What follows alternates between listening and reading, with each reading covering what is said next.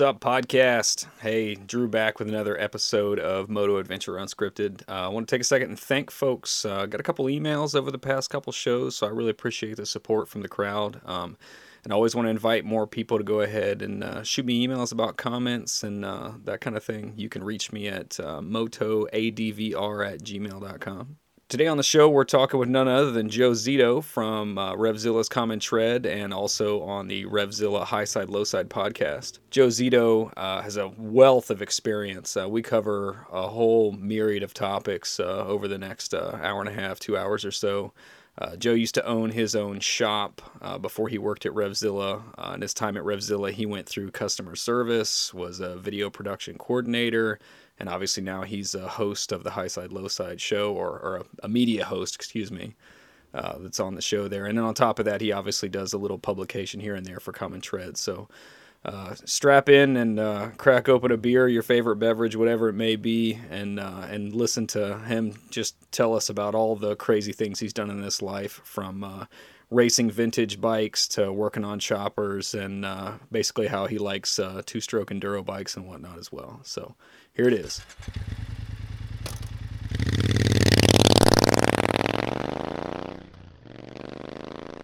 All right, from Revzilla's High Side Low Side, we've got Joe Zito on the line. How's it going, man? Good, man. Here I am. We're doing it. It's God, I've lost count. I had took a couple weeks off from recording some podcasts, but I mean, we're in like what, upwards of 20 weeks of COVID world now, or something like that. I don't even know. I stopped paying attention. Good for you. I was going to ask you what, because are you in Philly or are you in Jersey? I live in New Jersey, but I work in Revzilla in Philly. So, but it's only like about 10, 15 minute commute. I literally live right on the other side of the bridge. Being that close to New York, I imagine that life has been dramatically different. Although you'd be the first person I've talked to that's that far east. Yeah. Honestly, since I live in South Jersey, we haven't really had much direct impact from what was going on in New York City. But I do have a lot of friends that live up there who have friends and relatives that live in the city, and a lot of them got sick, man. Wow. So, I think that the city up there and the public transportation and just how much more crowded it is up there, comparatively, Philly is like the suburbs.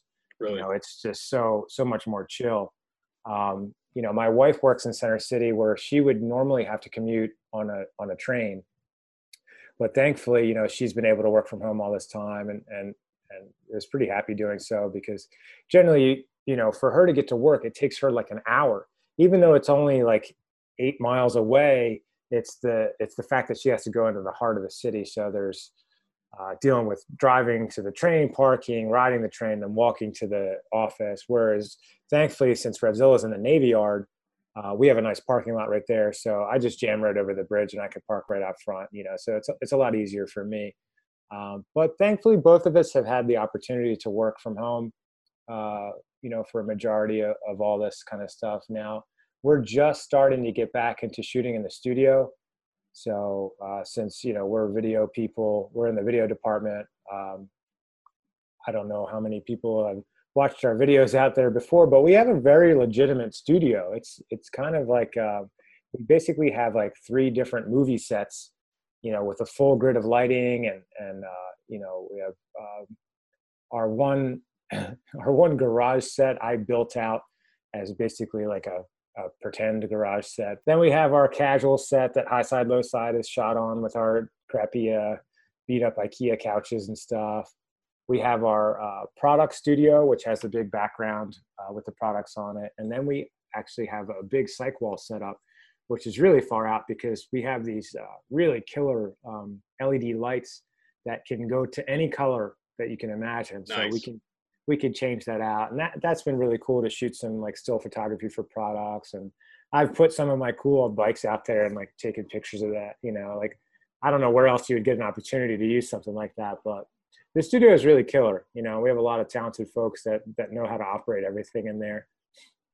I'm jealous in many ways, because I think it's funny as I've started to get into photography more and whatnot. And you go, oh, I want to take a picture of this thing or put it whatever, and you go, My dog bed's in the way. I've got this awful, like, there's no backdrop in my house anywhere that Right. I want anyone to see. This Yeah. wallpaper on the wall behind me is the most horrifying thing on the planet. Like, just one of those things. So, that's Yeah. funny. So, what's your official title? I don't know if I've ever known that. I've just started shooting the breeze with you with Oh, CTR back in the day. it has changed over the years. So I initially started at Revzilla, like before Revzilla, I was running my own motorcycle shop.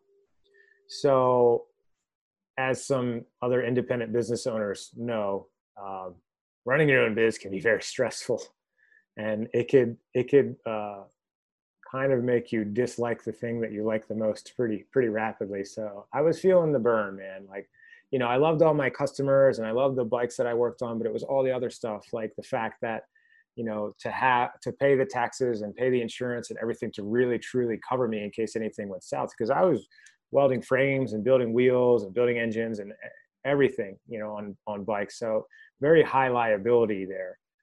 So I was making it work. I didn't take any loans out or anything like that, and I was pretty successful for the time that I was running the shop.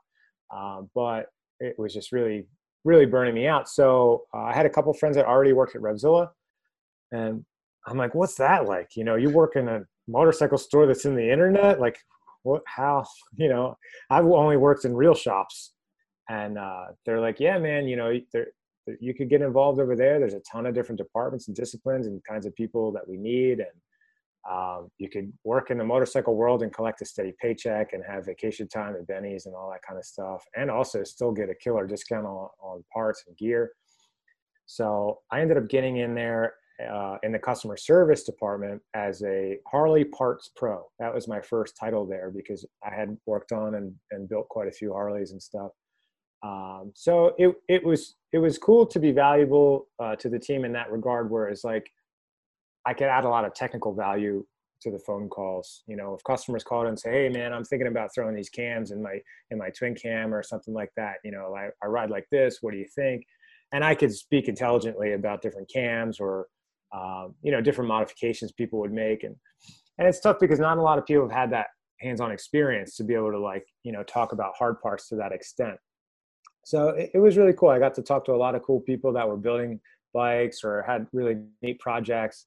Since I've always had, a bunch of weird old bikes that I've worked on, if we got a guy who called in who maybe was working on his modern Harley, and just in passing, I said, hey man, what kind of other bikes you have? Because, we try to keep track of the bikes that our customers have and put them on their account. So we might be able to offer them parts for their other bikes too.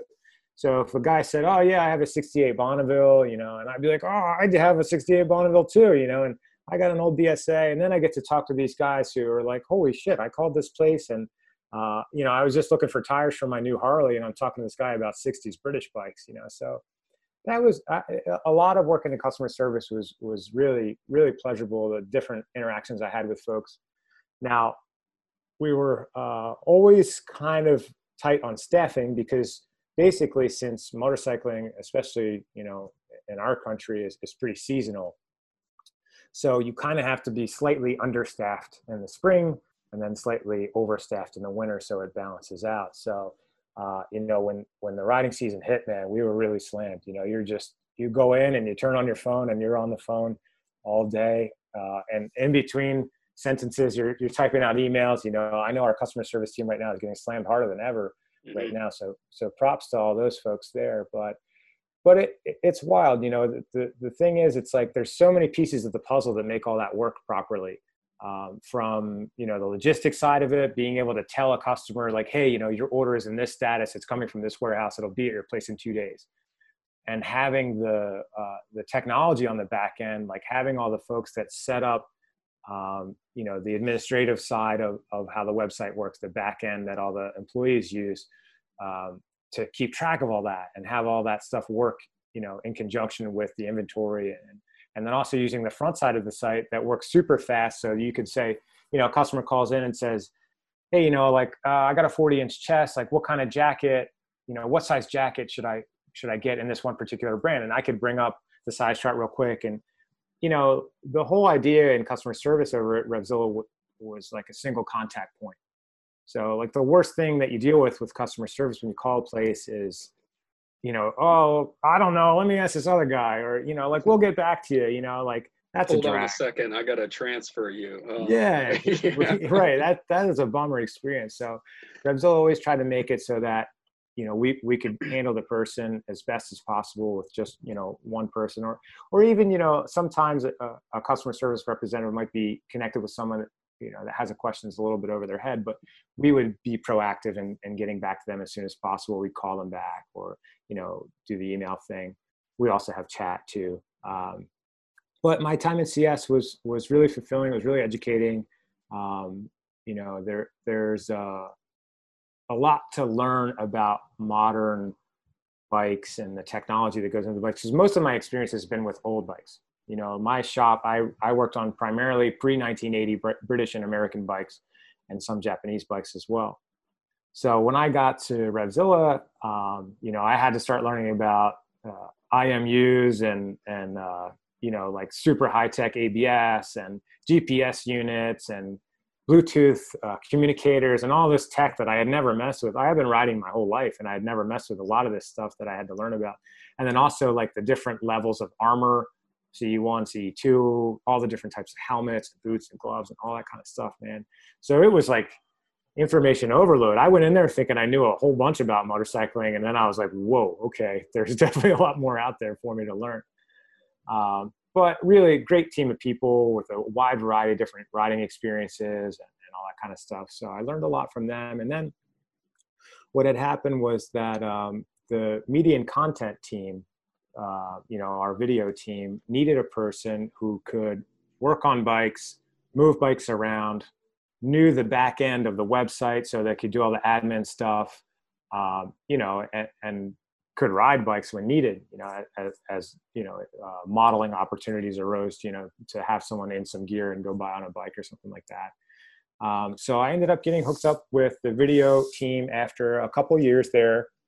And I was hired on the team as a video production coordinator. So basically what a VPC does is orders all of the parts and gear that are going to be shot in a video, keeps track of it, sets it up, maybe unpackages it, gets it ready for a video studio shoot, sets it up in the studio to get a good example of what the product table would look like when the video is shot, and just basically does as much legwork as possible so that when everyone goes into the studio to shoot the video, it's really quick and easy. So a lot of that had to do with like installing parts on bikes. So if we were going to shoot a set of exhaust pipes or something like that, we may have that on a stand in the video, but for the B-roll, we'll show it on the bike, or maybe we'll show some sound clips of the exhaust. So I would install the parts on the bike, we'd run it, record that, then take the stuff back off. And sometimes those used parts would get sold, at a discount in the warehouse, or, they would go in our inventory to swap off and on other bikes. So I did that for a couple years, and then we know our buddy Lemmy had moved on to a new gig. His commute was super long and crazy, and he had a lot of faith in my mechanical ability. Because he and I had a lot of really really great conversations about just mechanical stuff. We would talk about the goofiest stuff. Cars, trucks, lawnmowers, whatever. Just tools. So he and I really were on the level as far as like, just interest in mechanical stuff. And he was a really, intelligent writer and showed me a lot about like how to look for stuff to write about just in your regular day-to-day motorcycle life, And so I learned a lot from working with Lem over that first couple of years in video, and Spurge, of course, too. And then, obviously our buddy Brandon too had come over. Brandon and I were actually on the same team in customer service. Yeah. So he and I worked back to back answering phones in the customer service department, and now we're both in the video team. But Brandon originally came over to the video team producing cycle gear videos because, when the whole thing happened with Revzilla and Cycle Gear teaming up, Brandon started making some of their product videos. But now Brandon's been making our product videos. So him and Spurgeon pretty much attack riding gear and tires and some luggage and stuff. And now my role basically as a host, technically. Now to finally answer your question, My current role at Revzilla is a media host.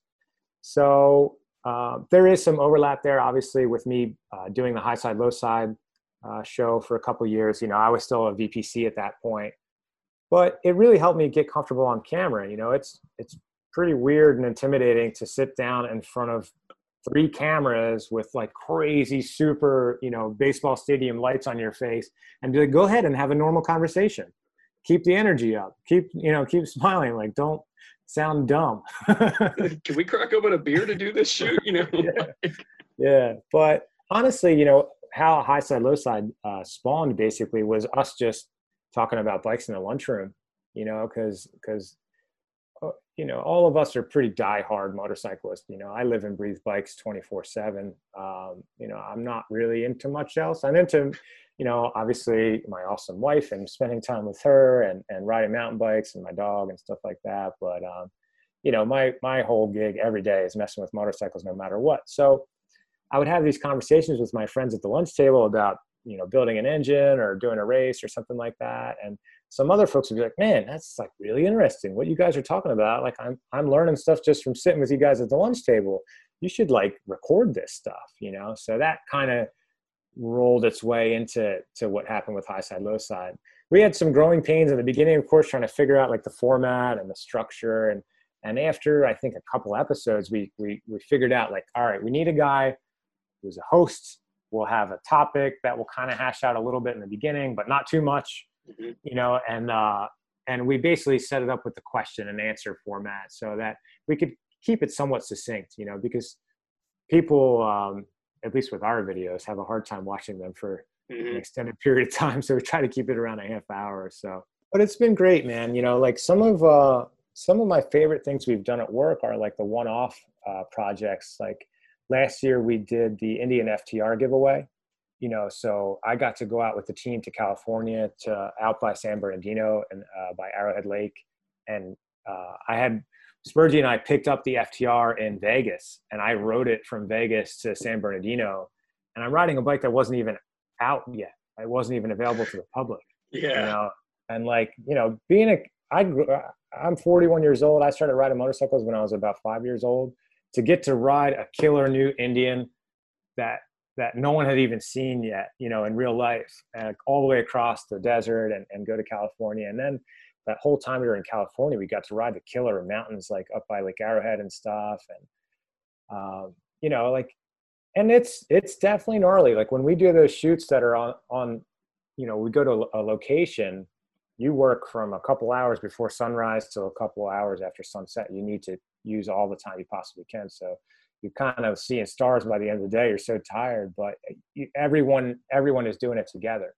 So you kind of, the energy is there. You see what you're coming up with, like you get to see some of the video clips at the end of the day. And like, you catch that golden hour and you see the bike, carving up the mountains at the golden hour, or, just some weird shot we had with the mountains in the background and the lights are on in the bike or something like that. And you're like, damn, dude, like this is just killer. So when we get that footage from those trips and then hand it over to our post-production team and they edit it out, and you get to see that, we record like 1 million hours of footage for like a 5-minute video, which is crazy. I could never imagine being in post-production and be like, okay, we're going to like cut out like 90% of this stuff and just put it in the archives, I guess. But, I think it's those super challenging shoots like that just really, really get you super stoked and motivated.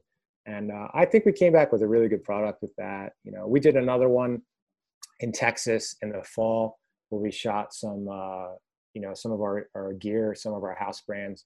And, that was really fun too. I got to ride a new Scrambler 1200. I got to ride me. Dude. I've ridden one. It's amazing. Oh my God, dude, that is such a fun bike. And I've had old Scramblers, like legit 60s Scramblers, and I had a 900 Scrambler. And then when I got on the 1200, I initially thought it looked a little bit weird because since it's so tall, the seat is so thin. Yeah. And I was like, that looks kind of weird to me. You know what I mean? But then like, if it did have a big monster, like 6-inch thick seat on it, like the old ones, you would never be able to touch the ground.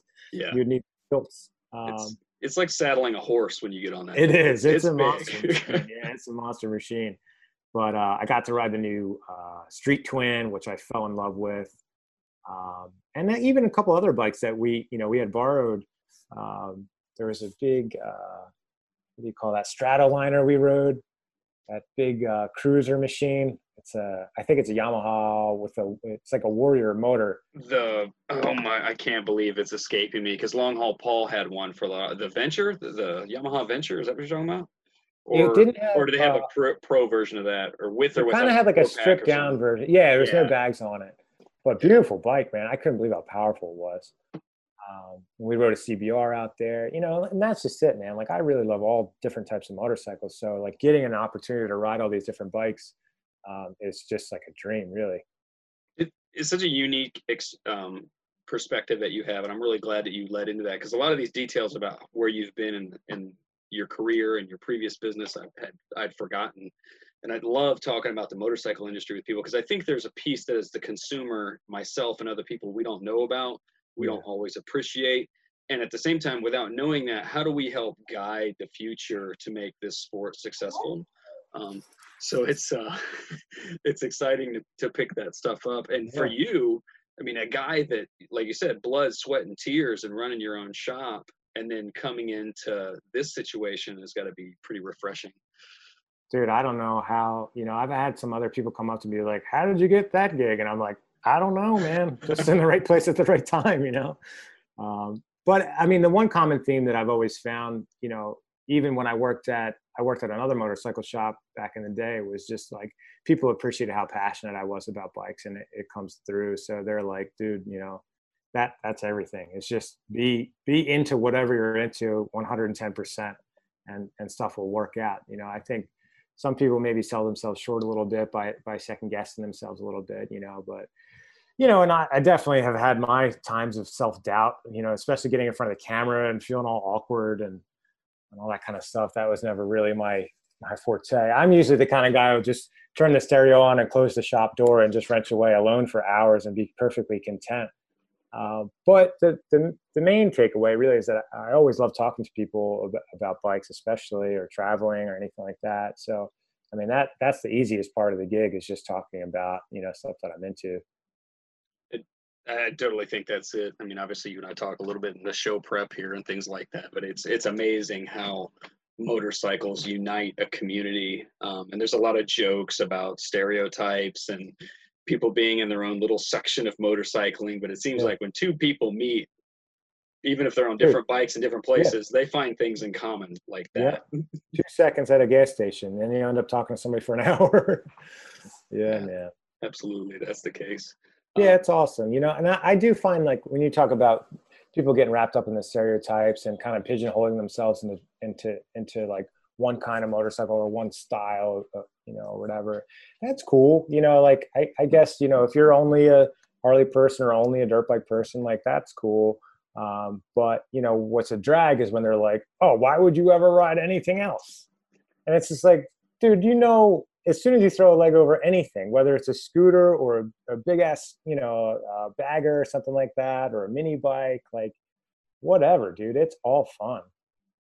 That's it. I've been trying to sample as many bikes as I can get a chance anytime, and there's been many. There's been a handful I've ridden them. I'm like, that is totally not for me. But I'll tell you what, that's a good time. I don't care what you say. Right, you never bummed. There's definitely been times where I've ridden bikes where I'd be like, man, this seat hurts my butt.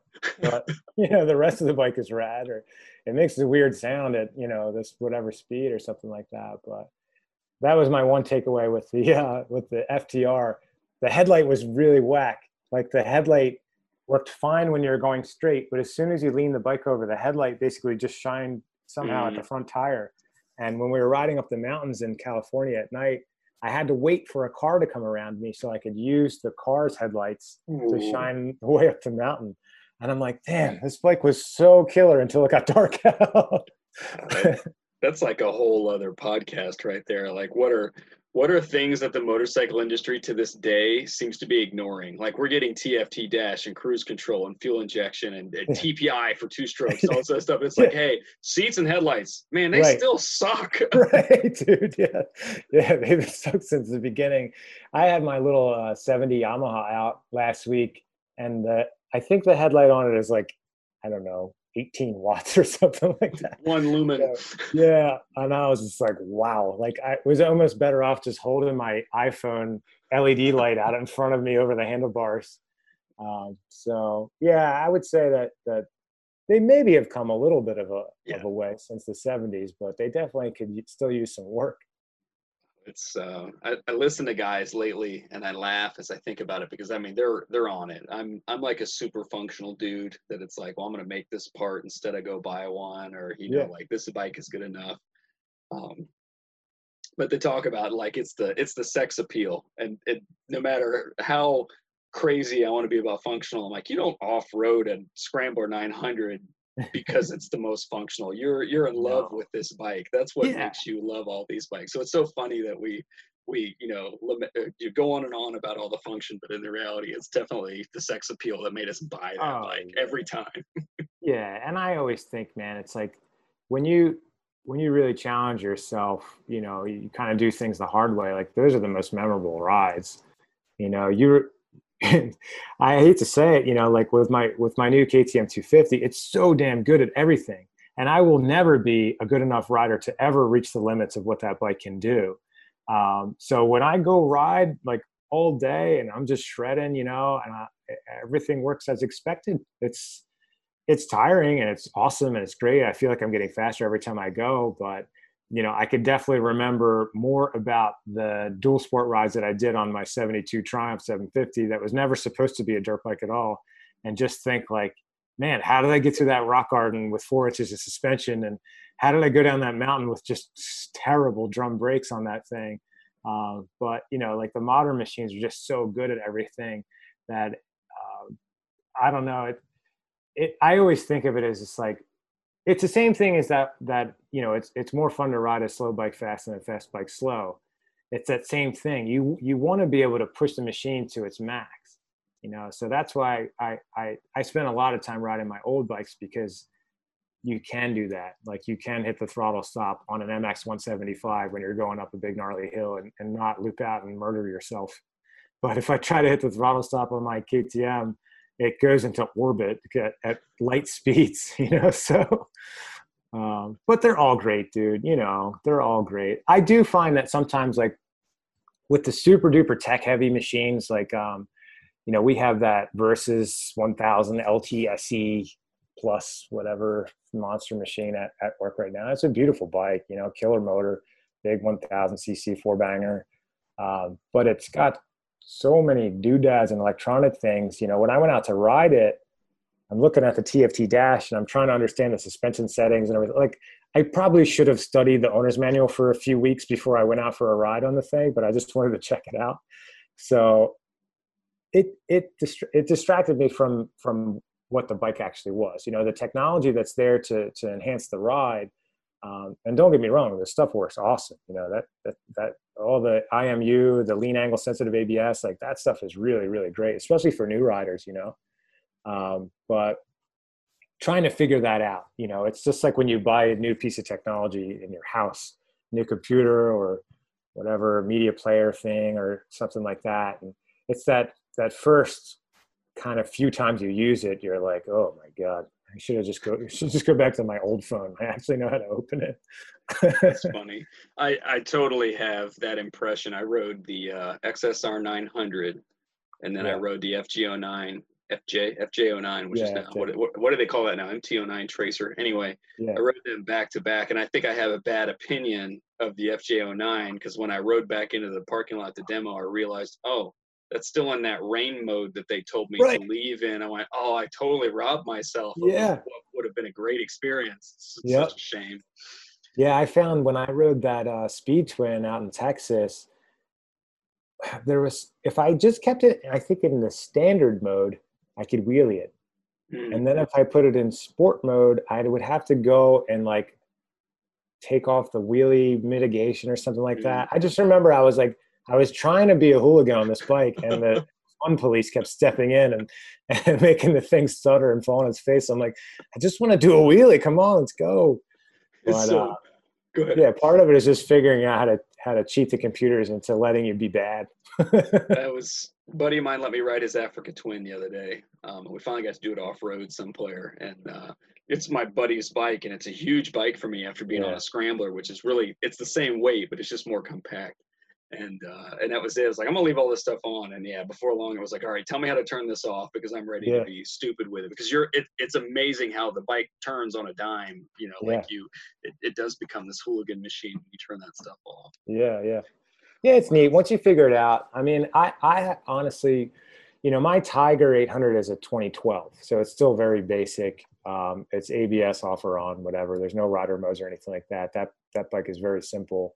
But I do really like having the ABS. And initially, when I started riding that bike off road, I would always just turn the ABS off because I wanted to be able to swing the ass end out to get around stuff, or if I needed to pitch the bike sideways in preparation for a turn or something like that, I could.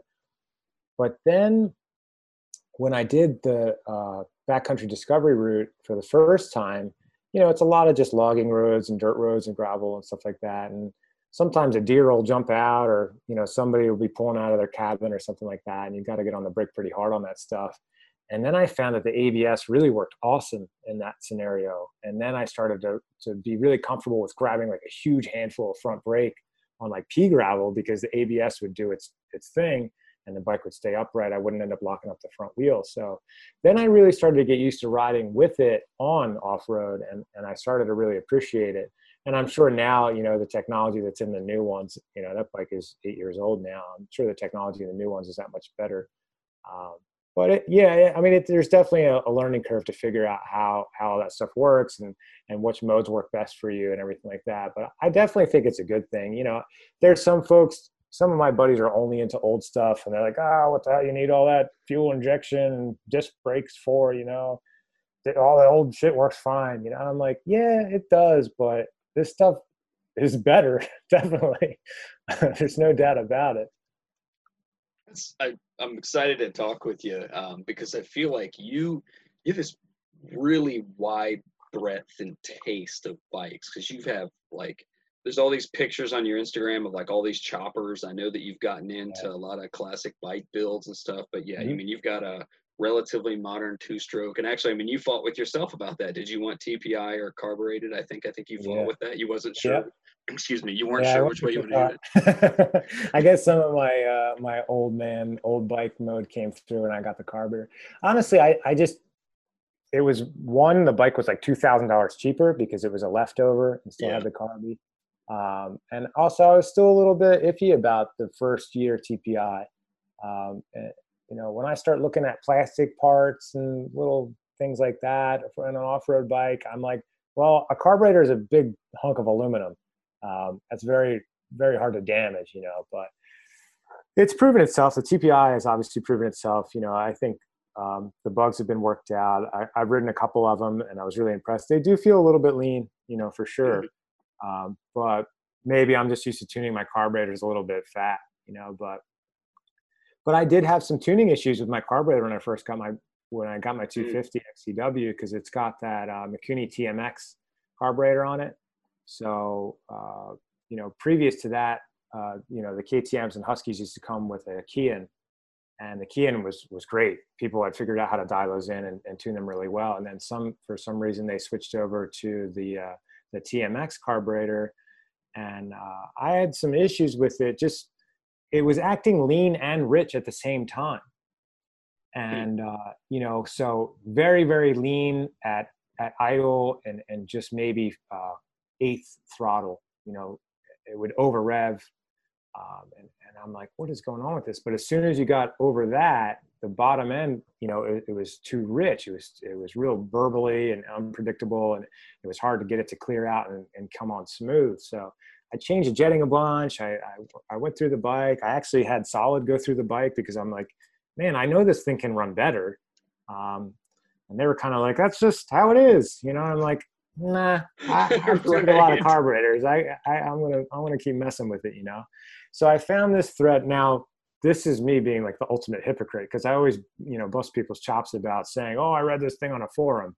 Sometimes you got to do something. So I found this thread on Thumper Talk about the Jarvis mod to the Mikuni TMX. And it was basically just resolving a couple of the weird issues about the carburetor. You would end up, you loop the float drain bowl, the float overflow drain up over the top, so it would quit barfing out so much fuel when you were just riding around. The baffle that went down around the main jet needed to get drilled out to allow more fuel in there, because the bike could drink more fuel than the baffle would allow in down around the main jet. And then the throttle slide itself, I don't know, you probably mess with a bunch of carburetors yourself, but I know. Not so much. That's more of the story later. Yeah. Well, with carburetors, generally one of the tunable aspects of a carburetor is the slide cutaway. So the slide cutaway usually will be, around quarter throttle, half, 5/8 throttle or so.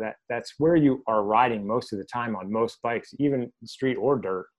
So the throttle cutaway has a lot to do with how the bike runs in that area that you spend most of your time in. So the Thumper Talk thread, the Jarvis mod thread, said to file out the little notch that it's already in the slide.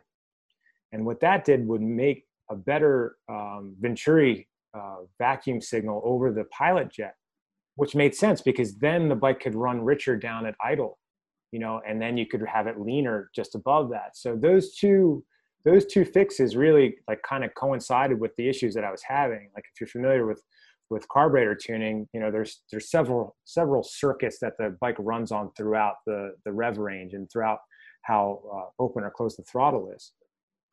So I'm like, oh yeah, that's exactly it. What these guys are saying will fix the lean idle and then the rich slide. So I did the things. It took like 10 minutes. I put it all back together and boom, man, the thing has run perfect since. It runs really, really smooth. It starts easier. It runs great. So, and I talked to a few other folks that have two-stroke KTMs and Huskies that have that TMX carburetor, and they're like, yeah, dude, I took my JD jet kitting, jets and needles out of it. I put the stock stuff back in and did those little mods that didn't cost anything. It took 10 minutes to do it, and it really made it run well. But hopefully somebody who's listening out there can benefit from that information.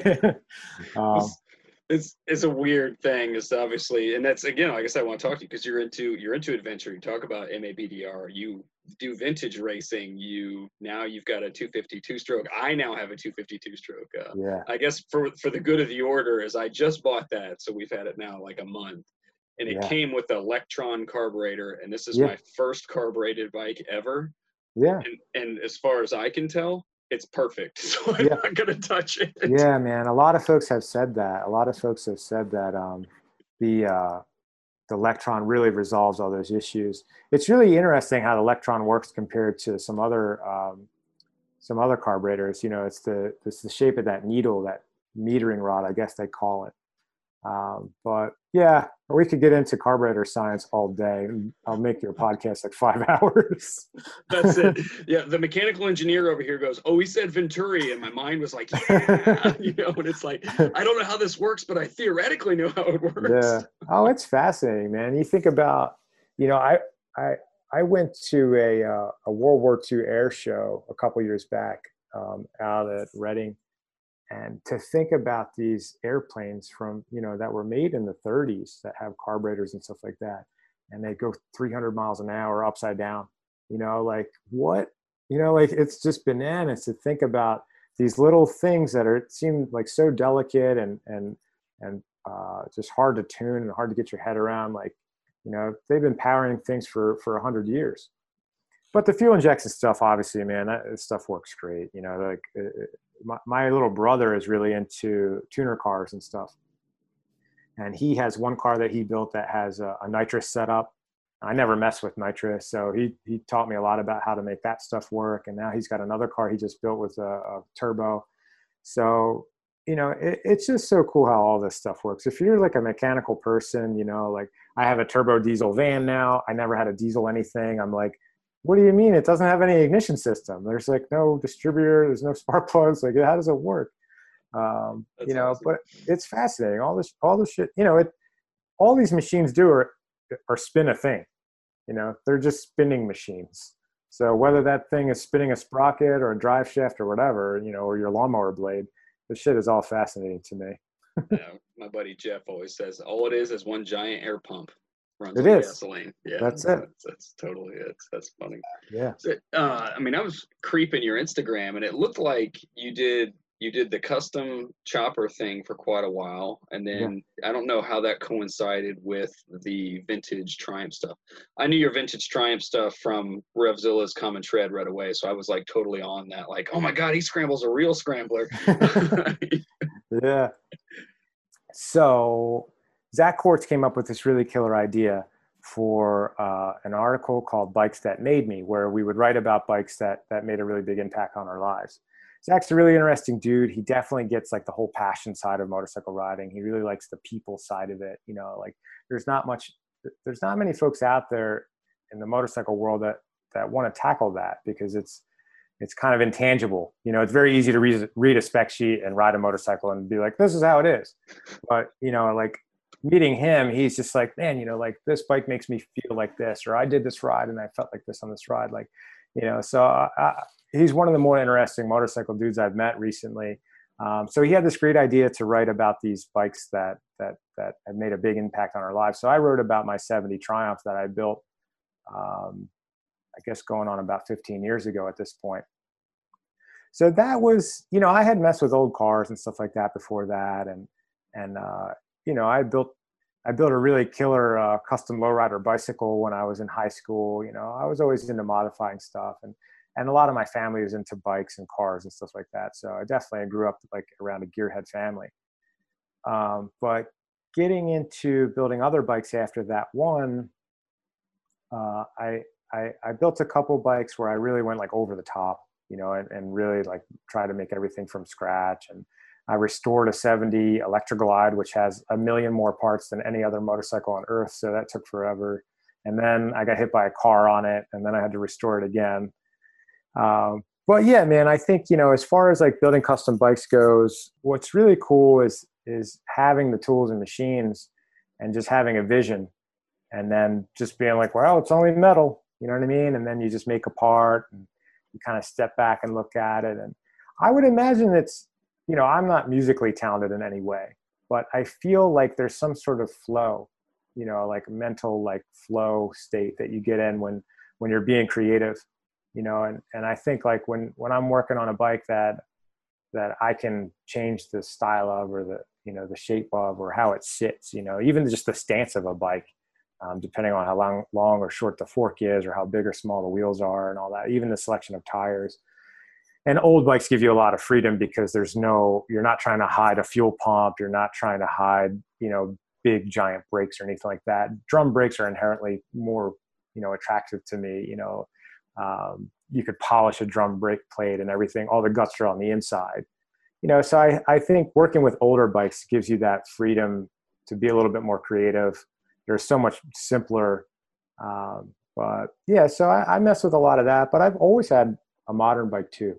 You know, so when I was building my 70 Triumph, I also had a Speed Triple 955i. So there's something to be said for not even thinking about the bike really, and just going on a motorcycle ride, and then just be like, oh man, I'm going to go see my friend in New York, or I'm going to go on a trip down to Georgia, or, you know, and just hop on a modern bike and hit the button and go. And you know, I had pretty strong feelings about that bike. That was the first bike I bought brand new. And, you know, I was pretty young when I got that bike, and I had a lot of really killer trips on it, a lot of memorable trips on that bike. But I think that, you know, a lot of folks find themselves in that position where they're only into old bikes, and then most of their experience is working on it or building it, or, you know, taking really short trips on it. You know, and I've taken really long trips. When I restored that 70 FL, I rode that thing up to Quebec from Jersey and back. Like that was one of the first trips I took on it. I've had my black and gold 70 Triumph down to Georgia and back, and up to Vermont and back. Like I've gone pretty far on old bikes. Once you get the ignition and the charging systems figured out and throw a new carburetor on there, they're really pretty reliable. But you can't change the fact that usually they're only a 4-speed transmission. Everyone drives 100 miles an hour now on their cars while they're on their phone. So So when you're screaming a bike just to keep up at 65 miles an hour, it's definitely pretty stressful to have these big SUVs passing you at 100, especially where we live.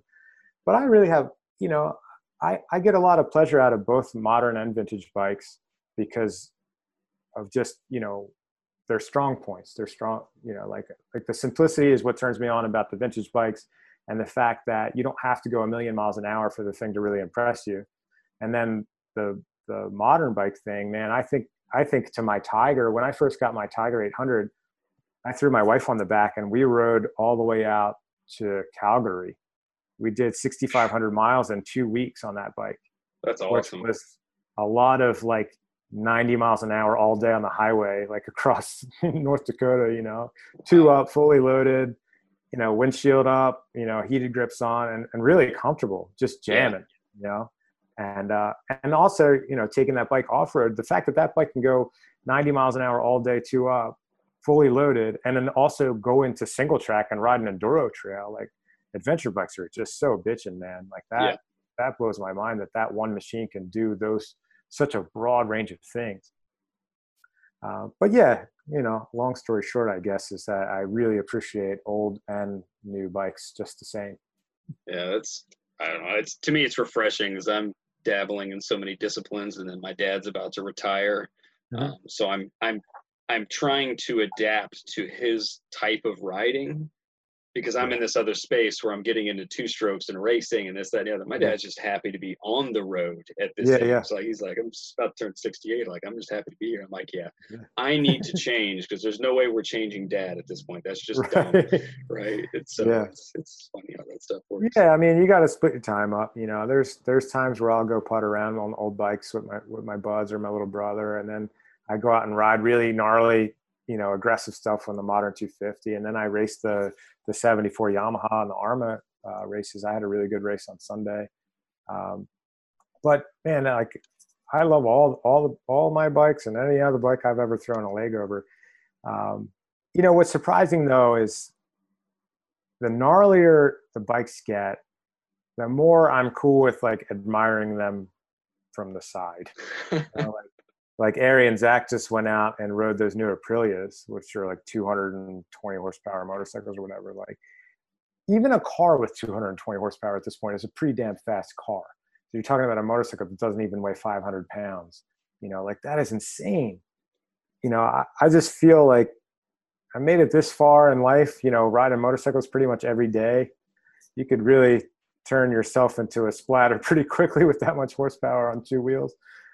But much props to the folks who can handle those really, really powerful bikes, around.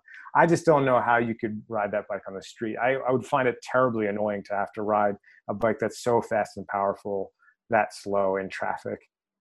I totally think that is what continues to push me more and more into dirt. That because I live I live in Dayton, but Dayton to Cincinnati, I mean, I'm 47 miles from the Kentucky border. Like, it's almost a solid city from here to there. So, the highway patrol, the cops, this, that, and the other. I'm like, you're just waiting and asking for it. And I'm like, I can get tossed off a dirt bike and go as fast as I want most days. Right. It checks all the boxes with a lot less hassle. Yeah, and fast on a dirt bike in the woods is like 25 miles an hour, so you're not really going to splatter yourself too bad. That's it. Well, that's what I was going to tell you earlier, is it's like, I want to do a track day. And props to Ari and all those guys, 'cause I think they're all older than me anyway. But it's like, man, I got into this game late. I like the safety of the 50 horsepower on this two-stroke. Feels like a rocket ship. Oh my God, it's bananas! Yeah, it's bananas. That's just it. It goes back to how the old bike thing is. It's like you feel like you're really pushing the limits. You're pushing the limits of traction and braking and cornering and all that. And the modern dirt bikes are so good. The suspension and brakes are so good. It makes you feel like a superhero. Like even just a kind of a novice could get on one of those bikes and conquer some pretty gnarly stuff. But I remember when I had my Speed Triple, I was in my 20s, prime time for really twisting the throttle.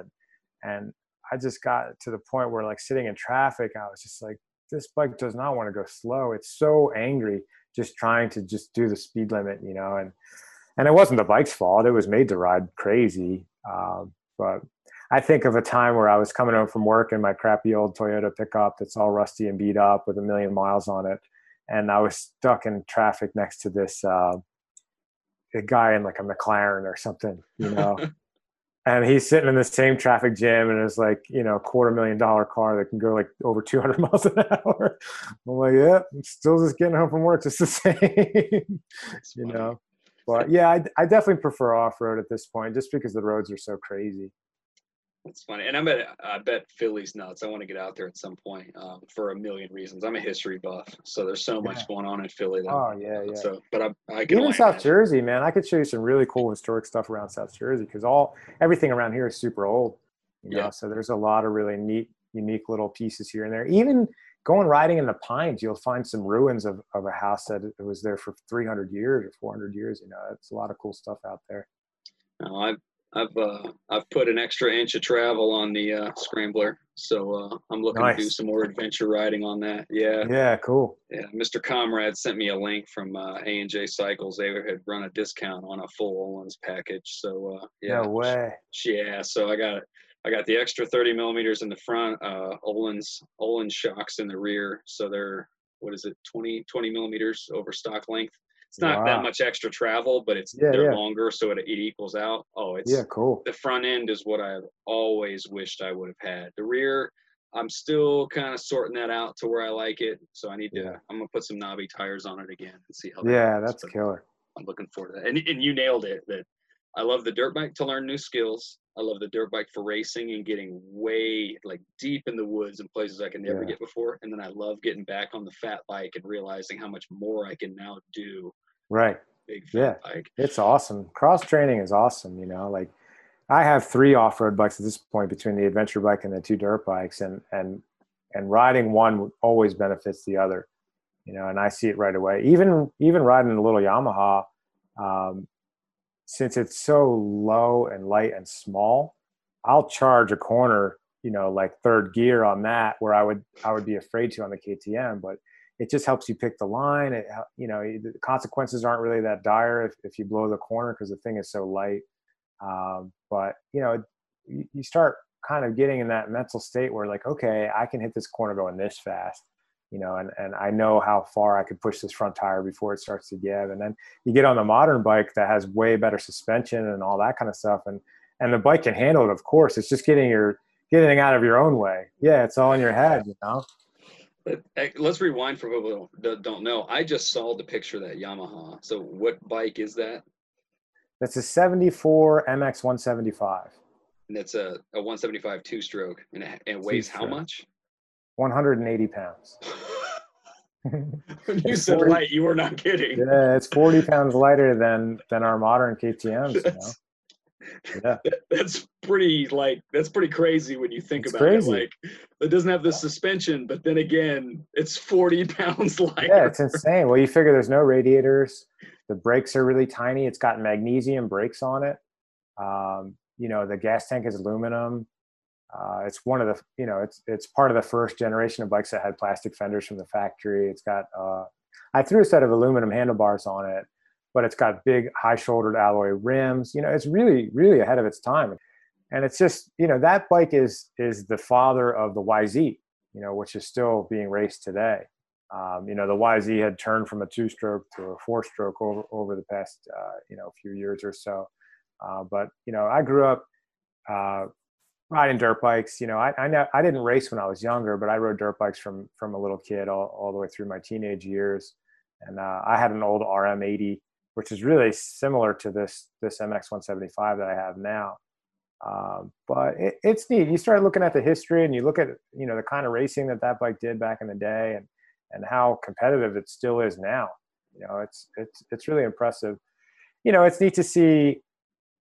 The thing is, when we talk about vintage motorcycles, vintage dirt bikes specifically, there's so many changes from the early 70s to the mid 80s. When you look at most of the bikes now, that kind of gets into the ARMA racing thing, where basically ARMA racing is, as far as off-road racing, is divided into vintage, which is 74 and earlier, and then post-vintage, which is 1975 to 1999. So there's a ton of different classes because there were so many changes. You know, bikes had 4 inches of travel pretty much, you know, in the rear only until 74. It's 4 in the rear and 7 in the front. And then 75, you started to see bikes like the MX specifically went to a monoshock. So then it starts getting more rear travel. I think they went to maybe 7 inches at that point. And then you start seeing these bikes like come the late 80s or the late 70s, really, really long travel, you know, and you start getting leading axle forks. So the forks had, you know, could have longer springs and more oil in them. And then you start seeing in the early 80s, they start being liquid cooled. So they could run tighter tolerances, higher compression and stuff like that. And then they started getting 6 gears and then going to a monoshock and going, you know, it's crazy that the progression of off-road motorcycles from 1974 to basically like 1987 was so drastic every year. It was just madness. Like there were so many technological advancements throughout those years. And then when you look at our bikes now, they're not much different than they were from 1987. This sounds like the peak bike discussion, doesn't it? Yeah, I mean, of course, okay, now we have TPI, we have much better, you know, suspension internals and stuff like that. But you look at some of those bikes from the late 80s, they have upside down fork, disc brake, liquid cooled, 6 gears, you know, like they kind of got to a point and they're like, oh, how much better can they be? You know, we figured out the geometry, we figured everything out. And they're around the same weight, you know, but I love all that shit, man. The history and who invented what and what ideas stuck and what ideas didn't stick. And, you know, it's really, really interesting. I love reading those articles. Yeah. When you, like you said, you and Lemmy and started getting into that stuff. And I'm glad you took me through that history just now of those dirt bikes. And I've been curious about that for a while, just the ages. 'Cause it's like, you know, I've got this throwback bike with twin shocks and I'm like, well, that's how they used to be, but I don't know the exact way of how we got to the monoshock setup we do now. I just know dirt bikes have looked the same to me since I was, you know, since I knew what a dirt bike was. Right. Yeah. You start, you know, it's really interesting. I did like a book report on that Malcolm Smith autobiography. And that dude raced for so long and he raced every version of all those bikes throughout those years and got used to each progression of those machines. There's some really, really great pictures in there of him ripping everything, you know, from old Huskies across the desert back in the 60s all the way up through some twin shock and even monoshock Huskies throughout the 80s. And, you know, it's neat, man. And I race with a lot of guys who are from that same generation. You know, there's guys up over 70 years old that I race with Arma and they're like, yeah, my 87 is like a brand new bike to me, you know, when they race both vintage. But it's cool, man. It's really cool. Like I said, like we said in the beginning, they're all fun. They're all awesome in some way.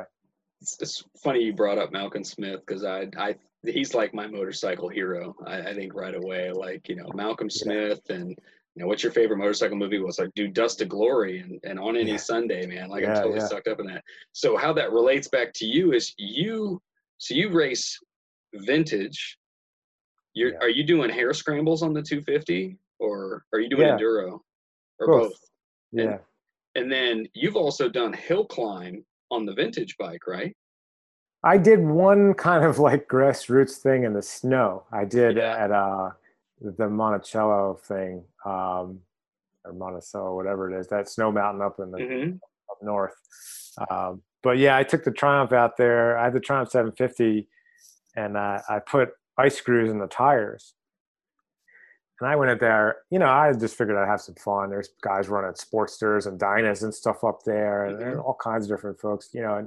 And I'm friends with, you know, the guy Mel who puts on the Race of Gentlemen, and my buddy Josh and Nick, and all those dudes build those really early, like those pre-war Harleys, flatheads, and stuff like that. And they get them running pretty strong. I mean, my buddy Nick Toscano, he builds those flatheads to be really surprisingly powerful, and those bikes are pretty light for their time period. So you're looking at a bike that's got like 1930s technology that is pretty competitive, surprisingly.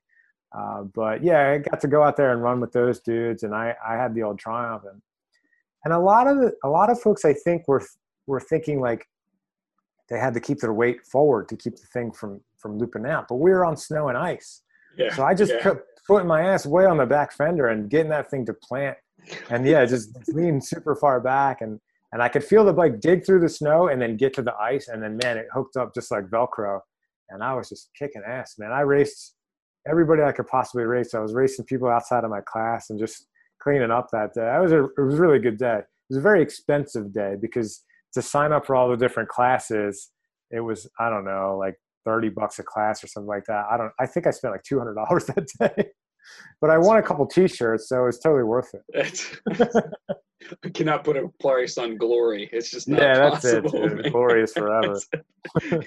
You were asking me before the show about the Kentucky race, and people were like, what you define as fun is right. very different than what I call fun.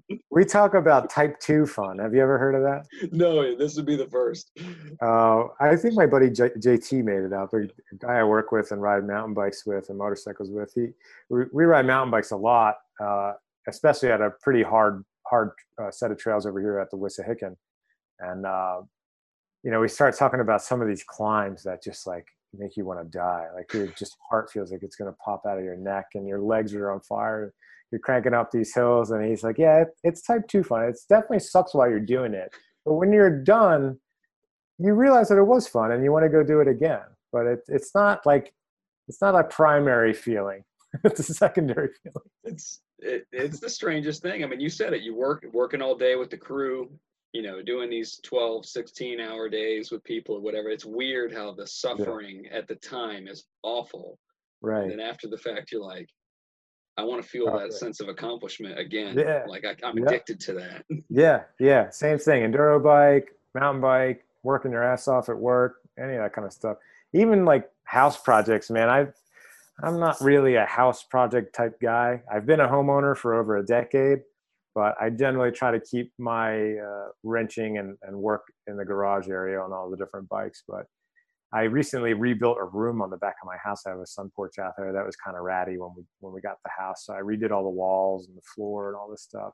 And man, it kicked my freaking ass. The whole time I'm like, damn it, this sucks. Like doing sheetrock, like I give those dudes so much credit that can do sheetrock really nicely and spackle and paint and it really, really kicked my ass. I would have built probably 10 engines in the same time it took me to hang sheetrock in one room. Like I know my place. But when it, now that it's finished, man, it looks really good, and I'm really happy with it. It makes hanging out in there that much better. Another type 2 fun scenario. Yeah, true story. I roofed my house. God, what was that? 7 years ago.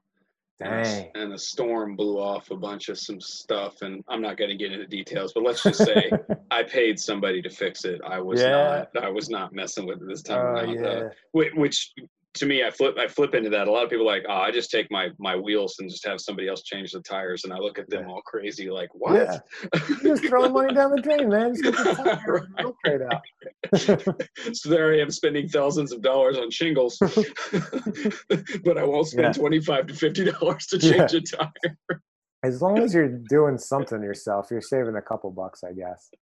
Yeah, but dude, I think about how many weekends I spent messing with that room and that I could have been doing something that didn't suck as much, but it's worth it. You take pride in the place you own and you work on it. And it just, you're like, oh, cool. That's better than it was before. It's the same enjoyment, that I get out of it messing with the old bikes and cars. You try to make it a little bit better every time you touch it. But I guess this is a 2-part question that just hit me. You obviously do a lot of wrenching and you're into the customer service and the industry side. I have the perspective that I feel like very few riders actually spend wrenching on their bikes. So what kind of advice would you give to somebody about like where to start learning on that? And then similar to what we just talked about, why should they do that? There's a lot to say about that, to be honest. We have a lot of time. So, I do have folks come up and ask me like, hey man, how do I get into wrenching? I've never wrenched on anything before. I'm afraid to do this. I'm afraid I'll mess it up or whatever. There's so many different tasks that you could take care of on your bike that are relatively easy. And then you could start tackling harder and harder stuff. So, just start with changing the oil. It's one bolt, one filter, you know, get yourself a set of wrenches. You know, that's a really easy job. Brake pads are super easy to do. You know, I just put out, well, Revzilla just put out a video series with me showing you how to take your wheels off a bunch of different types of motorcycles so you can take them to the shop to have the tires mounted and balanced. So you could save yourself a bunch of bucks if you just pull the wheels off. Good advice. So, you know, that's a little bit more complicated than an oil change, you know. So you graduate, you step yourself up as you get more and more comfortable messing with the bike. Changing the coolant, you know, it's relatively easy on most motorcycles now. You start getting into valve adjustments on a shim under bucket engine, or you're replacing a timing chain tensioner, or, you know, stuff like that. It's a little bit more complicated, but most motorcycle stuff is bicycle stuff. You know, it's basically a big ass bicycle with an engine. So, you know, if you're not really afraid to wrench on your bicycle, it's pretty much the same crap on your motorcycle, except when you start getting into the engine part. Now, thankfully, I was fortunate enough to grow up, you know, always wrenching on stuff. Like my grandfather was a machinist, and you know, my stepdad came into my life pretty young, and he was always a professional mechanic, and he was into motorcycles and dirt bikes and all this kind of stuff. So I learned a lot from him, and my uncles too. My mom's brothers were, you know, just always wrenching on stuff. So I would be able to take apart a lawnmower engine and put it back together, or, you know, like they would just set me up with stuff that, you know, I would even go around and trash pick lawn equipment. Me and my buddy, Pete Brown, man, when we grew up, we went to the same elementary and middle school, and we were, I don't know, we spent a lot of time, I guess, when we were maybe 11 or 12, just riding our bicycles around the neighborhood, trash picking stuff, you know, like lawnmowers and weed whackers and all that kind of stuff, mopeds and mini bikes. This and is such an 80s story. I want you Oh, to dude, yeah. I'm definitely dating myself now. We didn't fool around. We had Nintendo, but that wasn't as fun as getting something running that didn't run, you know. So we would go back to his place and just monkey with that stuff that we found in the trash and get it going. And then what was crazy is that we would take these lawnmowers and weed whackers out of the trash and get them running, and then we would go cut people's grass and make money. Yeah. You know, so we were literally like making money out of trash, you know. So we had little circuit of lawns that we would do, and then come wintertime we would fix up snow blowers and do people's sidewalks and shovel their walks and stuff like that. And I don't know, I think that was a motivator to just continue to learn how to wrench on stuff. But yeah, for new riders that didn't have that exposure as kids, you know, get yourself a service manual for your bike. You know, like they're super easy to attain, especially with the internet now. Yeah. Just get yourself that service manual and go through it. And I find that stuff super interesting. Like anytime I get a new older vehicle or a new vehicle, I get the service manual and I'll just sit there and just read through it for weeks, you know, and just look at how the different systems are designed. The thing is, it's like, once you understand how a 4-cycle engine works or how a 2-cycle engine works, it's the same, man, no matter what. You know, even vintage stuff all the way up to modern stuff, it's all the same stuff inside. There's a crank, there's a rod, there's pistons, there's valves or not valves, you know, reed valves or whatever. You know, like once you understand how all that stuff works, like you can work on anything. So you just have to get your head around, is this a 4-stroke? Cool. Is this a 2-stroke? Cool. Okay, I understand it. It's got more than one cylinder. Okay, well, you just do the same thing a couple more times or whatever. And then you start understanding charging systems. You start understanding ignition systems, and it's all these different little independent systems that are working together. So I think what new folks get themselves into is they look at a machine, they look at a motorcycle or whatever, and they're like, oh my God, how would I ever fool with that thing? It looks so complicated. But it's like, well, just look at the front brake. You know, it's very, very simple. There's a lever that pushes a piston, that pushes the juice down the line, that pushes the piston, that pushes the pad into the road. You know, like, it's just like, don't look at the whole thing. Just look at the little thing you're having a problem with, or the little thing you want to look at. And just know that all these systems are happily working together, hopefully happily working together. But yeah, I think just do it, man. Just get into it. You know, like, don't be afraid. If you mess it up, there's somebody else out there that's going to be able to help you out. I recently had a friend who I changed his tires. He brought me his wheels to have me change his tires. And then when he went to put the front axle back in his bike, he cross-threaded it and messed up his fork.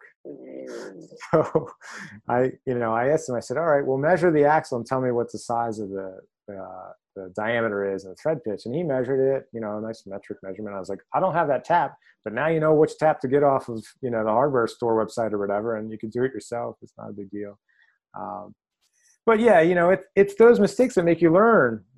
I remember a very, very vivid day when I was working up. I used to work at Classic Cycles up in Jersey that used to, they still do. My buddy Dave runs that shop. It started out as a BSA dealership in 1965, and he continued on, and he still works on vintage British bikes. So I learned a ton from Dave. But there was one day I was working on the clutch of this old BSA.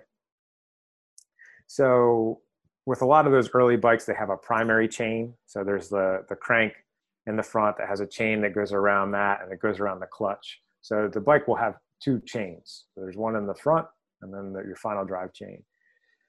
So we were rebuilding the clutch, and to do all that, you have to take the entire charging system out and all this crap. It's kind of a bear. Sounds British. Yeah, it's a very British scenario. Everything is Whitworth, and the electricity runs backwards, and you have to drink tea while you're working on it the whole time. Even if you fix it right, it still doesn't run right. Yeah, it only runs when it's cold and raining out. It's not happening. So I'm fooling with this BSA trying to get it together, and Dave said, "Hey man, the guy's on his way. Will that bike be ready in an hour? I got to have it ready for this dude." I'm like, yeah. And I was jamming, I'm putting everything back together, and I get the primary chain on and all this, and I get the clutch all, together, and I load the clutch up. Now, when you put a clutch on, you put it on empty. The basket is empty, and then you put the plate in, alternating friction and steels, which is the same. You're looking at 1960s technology. It's the same shit now in your brand new motorcycle. Friction steel all the way until it's full, and then you put the pressure plate on. So I go to put the pressure plate on this BSA, and I realized that I forgot to put the damn studs in from the back of the clutch. So there's no way to put the pressure plate springs and nuts on to hold the clutch together without those studs being in there. So then I had to scramble and take everything back off so I could put the studs back in the clutch. So Dave comes back when I was starting to pull the clutch back off now 20 minutes before the customer is going to show up. He's like, "What the hell are you doing, man? I just saw you were almost ready to button that job up, and now you're taking it back apart." And I said, "I forgot to put the damn studs in the clutch." And he said, "Well, that's the last time you'll ever do that, right?" Yeah, that was a very, very teaching moment. And then I got everything together. I got the bike running good, and everything was fine. No leaks. Clutch worked great. Guy showed up. He was super stoked and everything. But man, that was like a turning point. For me, it was just like, take your time putting stuff together, pay attention, look at the pictures, all that kind of stuff, because you can get complacent. I think, some mechanics, they take it for granted that they've been doing stuff for a long time, and it could be easy to miss something like that might cause the bike to leak or not run well or whatever. But yeah, so that was wrenching on bikes. If you're a new rider learning to wrench on bikes. What was the other part of your question? Well, ultimately it was like, why? Why would you wrench on your bike? Certainly there are people out there. I mean, I'm probably not going to roof this house again. If I live here until I die, I'm probably not going to roof this house again. The experience was that bad that it was like, it was that rewarding. And I definitely know it's too steep. I'm not doing it again. Yeah. But when it comes to bikes, there's going to be guys that are that way or girls that are that way. But at some point it's like, I kind of want to get into wrenching, but I don't want to, or, maybe you should consider that. And I think of a million reasons why that, but what do you think? Why? Because to me, you're kind of a gearhead. So it's like, why should somebody get into this? It's multifaceted. For me, when I first started driving, I could only afford like a turd car. Like my first car was an 82 Econoline short bus. It was like an old retired school bus that had like 80 million miles on it, and everything was falling apart. The funny thing was that the flywheel was actually missing some teeth, so that at certain points when the van would shut off, the starter would align with the part of the flywheel that didn't have teeth, and it would just go boing. And then you'd have to go under the hood and turn the fan and get the teeth to line up with the starter, and hopefully it would start. So I wanted to go pick up my girlfriend when I was in 17 in my crappy old school bus, so I had to make sure my shit ran. I had to make sure that it worked. So I remember pulling the transmission out of a school bus and putting it on my skateboard and rolling it out from underneath the school bus, and replacing the flywheel from one that I pulled out of the junkyard. And there was an issue with the brakes. And, my stepdad showed me all about how to do drum brakes and how a million different springs and cables go all over the place for the emergency brake and stuff. And it was more out of necessity for anything, out of anything else in the beginning. It was just like, I can only afford a piece of crap. I can't afford to pay somebody to do it. I have to fix it. I have to get to work. I have to pick up my girlfriend. I have to get to school. It was just like, just do it, man. Doesn't matter how late I'm out here laying under this thing and how many mosquito bites I'm getting or whatever, But I really started to enjoy it because it was kind of like, oh, well, nothing can stop me now. You know what I mean? Like, I can conquer this turd vehicle. Now I could get a cooler turd vehicle. Let me get something older. Let me get a classic. I drove a 65 Chrysler for 10 years as my daily driver. It was a lowrider Newport, 18-foot long C-body Chrysler, big 383 and a 727 trans, like just a big barge. But I would drive that thing to California. Like I would drive it out to the shore on the weekends. I would sleep in the back because the back seat was as big as a couch.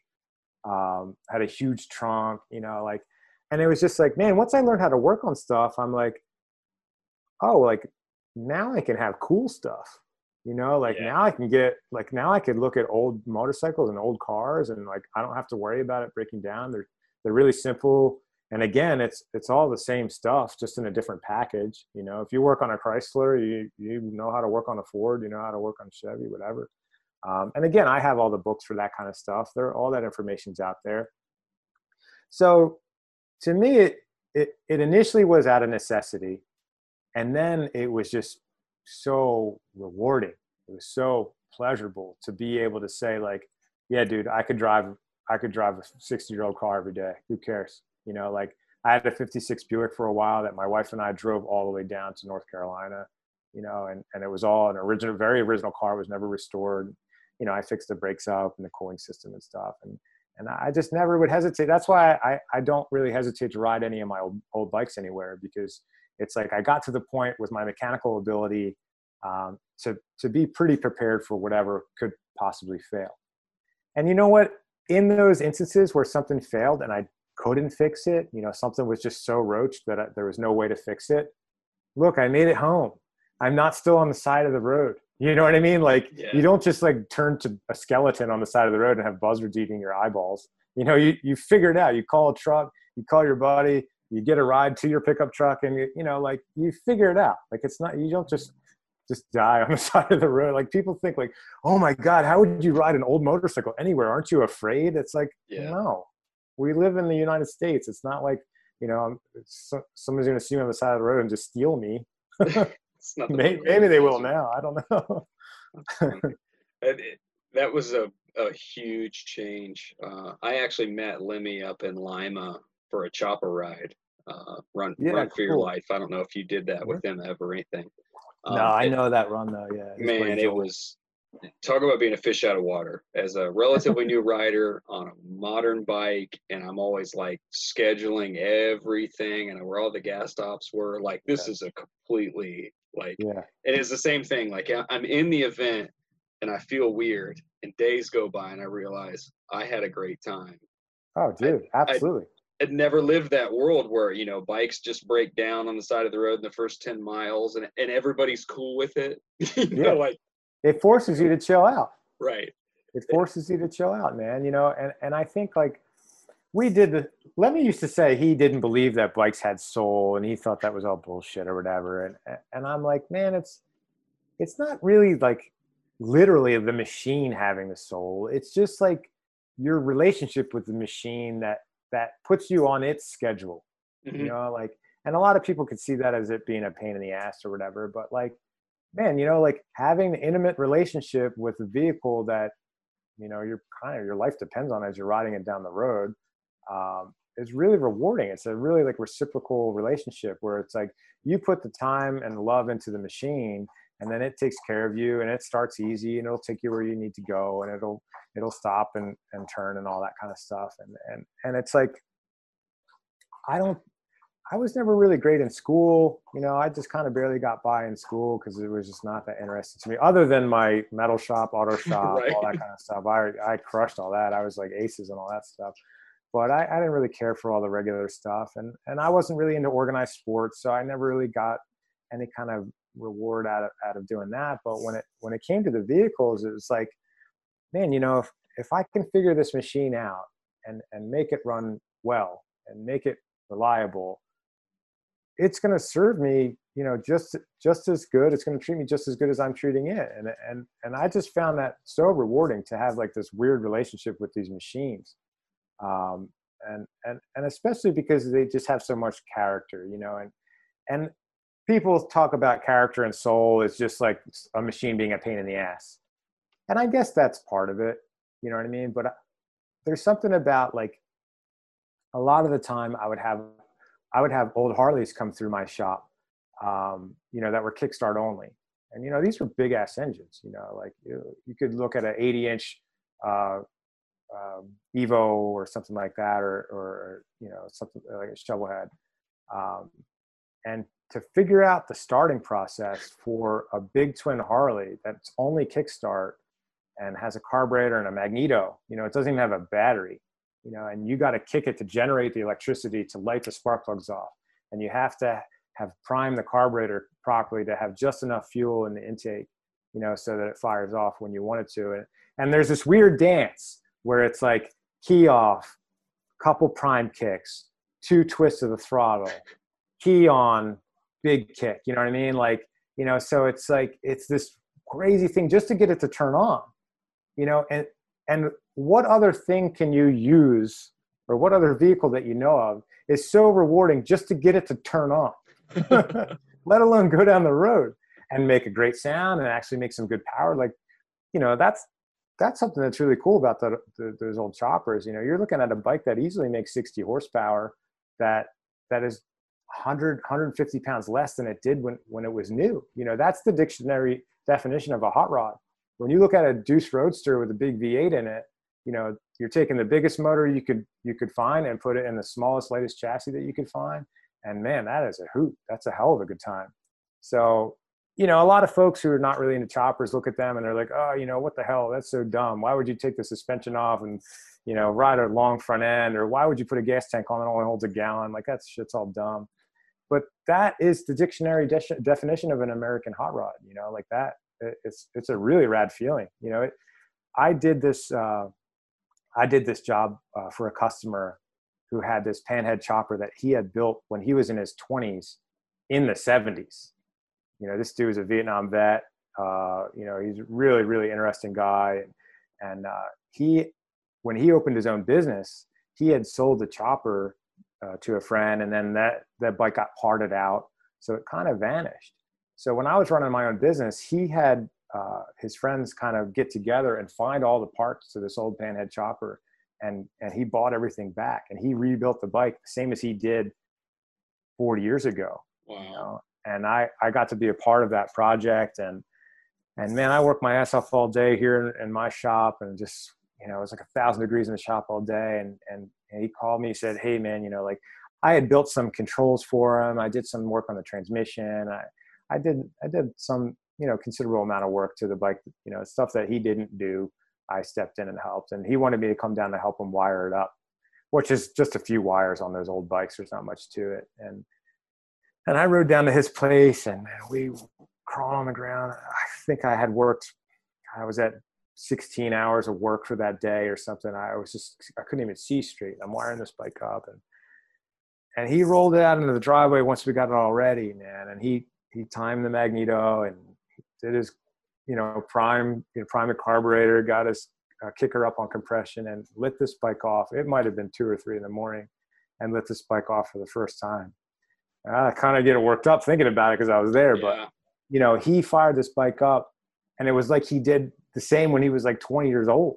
Yeah. You know, like this dude was just like Dude, it was heavy. It was a heavy experience, and he let me ride this bike around, and it was the first time I rode a bike that had a jockey shift on it, which is bananas. You know, when you think about, they call it a suicide clutch. So basically, old Harleys used to have like a rocker clutch, just kind of like a lawn tractor where, you know, toe to go, you push the clutch pedal forward, and then it'll, you know, the clutch plates engage and the bike will go forward, and you turn the heel back and then it'll disengage it. But what they used to do back in the day to make the shifting a lot faster, when you took the tank shift off those bikes, you would put a short jockey shift right on the transmission, so that was behind your butt, and then your foot clutch had a spring on it, and that was you know, like a car clutch. So I'm riding this dude's chopper that he's had in his entire life, you know, for the first time, and I'd never ridden that kind of suicide clutch setup before. And I'm like, dude, if I bang this bike up, this guy's going to stab me in the throat. Like, there's no doubt this dude is going to bury me in the forest. So the pressure was on, you know, thinking about riding this old Panhead chopper. And of course, you know, the first time I go ride it, the first car I pull up behind at a stoplight is this cop. And I'm thinking, like, great, I'm going to rear end this cop on this dude's old chopper and just it's going to be the worst experience ever. But man, you know, I wouldn't trade that day for $1 million. You know, I don't know how many hours I worked that day and how exhausted I was that day, but helping this dude get this old Panhead chopper together and seeing him fired up and then getting to ride the thing was just the coolest damn thing you could ever imagine. But yeah, you know, I just think that, you know, it's just that it's kind of like once you get your hands in a machine and you put the work in and you start to reap the rewards of your work, and you even just polishing the damn paint on something, you know what I mean? You get a nice buffing compound or something like that, or you use some chrome polish on an old beat up fender, and you're like, damn, that looks pretty good. Like over the whole quarantine thing, I've been polishing up my old 70 Yamaha, which was in really pretty good original shape, but like the forks and the brakes and stuff were kind of corroded and looking crappy. So I just polished those up, and the bike looks like 1,000% better, you know, and it costs $0, and I maybe spent an hour, you know, and that to me just makes me enjoy the bike that much more, you know. You're dead on about that. I love when let me pen that article about, what is it, anamorphizing your bike or whatever. Oh yeah. And I'm so guilty, right? Like my Scrambler and I are this weird, like she's my mistress, right? Yeah, man. And like that's the other thing. It doesn't have to be an old bike. It doesn't have to be anything that's super worn out. It can totally be a modern machine. I feel that way about my Tiger. You know, that thing carried me and my wife all the way across Canada and back across the country, you know, and didn't skip a beat the whole time. And I've done 2 really cool trips with my buddy Peter from work. We did the BDR twice with it. We're going to do another one this season. And like, that's just it. It's like the time you spend with it and the trips that you put into the machine and all those memories you get out of it. You know, like, I think that's how you build that relationship. I honestly think that Lemmy's full of shit and that he honestly does believe in all this stuff, but he just likes to argue so much. He just pretends that he doesn't believe in any of that. So where did you stand on modern off-road racing versus vintage? Did you start vintage first, or did you start modern first, or was it just kind of both? Yeah, I started with the vintage racing first because I had built that 72 Triumph just because I already had a chopper. I had already built a few Triumph choppers, and I was like, oh, I'll build this one into like a desert sled, you know, like pretty easy build that looks pretty bitchin', you know, and of course I wanted it to be functional. So I built that bike up like kind of on the side in my free time. And I started taking it out with my friends who had modern bikes, and I would ride in the pines with them. And I was hanging with them pretty good. Like the bike was really surprisingly capable, and it was reliable. And I'm like, well, shit, this thing is even better than I expected it to be, you know? And I made a lot of modifications to make it tougher so it could handle crashes more and jumps. And I put really good suspension on it, you know, that kind of stuff. So it got to the point where, you know, my buddies who were on modern bikes were kind of like, okay, man, you know, like maybe get a normal bike so you could ride with us. And I'm like, yeah, maybe in a little while. So I started looking at ways I could race this bike to ride with other folks aggressively on similar machines. So I found Arrma, which is the American Historic Racing Motorcycle Association. And I reached out to the regional rep guy, this guy Dave Kutzkel, who puts on the Mid Atlantic Series. And I said, hey man, I built up this old Triumph twin, and I've been riding into the woods. Like, can I come race with you guys? And he's like, yeah, dude, sick. Just bring it out. You know, we got a class for every kind of old bike. You know, and basically their cross country series is a hare scramble series. So how that works for folks who are not familiar with hare scrambles, basically, you know, you're looking at a 4 or 5 mile course through the woods, and you're going to be racing that course for about an hour. So it's an hour plus a lap on the leader. That's the technical rules. So you end up doing about 4 laps or so. You know, the courses are usually really tight, single track, some hill climbs, some mud, some sand, maybe some grass track, sometimes some vintage motocross track where you have to hit a double or not really a big double, but maybe there'll be a tabletop here or there. But so I started racing with these folks, you know, and it just leveled up the experience. You know, it really, you know, riding the bike that I had rebuilt from the frame up and built the engine and built the wheels and all that kind of stuff and with my friends was great, you know, and it proved itself to be really reliable. And then when I started running the bike in the races, it was just like, man, I'm throwing this thing in my truck and I'm driving 5 hours. You know, like now the stakes are really high for this thing to be reliable because I sure as shit don't want to spend all weekend driving and have the thing take a dump in the woods, you know? So I got out there and I started racing the classic class, which is basically the cross-country series uses the same ARMA rules as vintage motocross, except that motocross calls that class Sportsman Open Twin, which is 2-cylinder bikes, Triumphs, BSAs, Nortons, you know, big street bikes that have been converted for dirt use. So like a Rickman Matisse type deal, like some of the stuff you used to see Bud Eakins and McQueen race, like that would be the class of bikes that would be racing. But as far as cross-country goes, that's not the right tool for the job. The bike is 150 pounds heavier than any other bike at the race. And it has like 10 times as much horsepower, which you don't need when you're riding really tight, muddy single track. So, you know, basically it's like, I don't know, like to me, I always thought it was like driving in a finishing nail with a sledgehammer. Like, it's just like, all right, we're going to get the job done, but it ain't going to be pretty. You know what I mean? So, yeah, man, when I started racing that bike, I really, really had a good time. Now, generally there wasn't anyone else in my class, so I kept getting first places. But initially I was pretty bummed about that. I felt that it was lame that I was getting first place and not racing against anybody.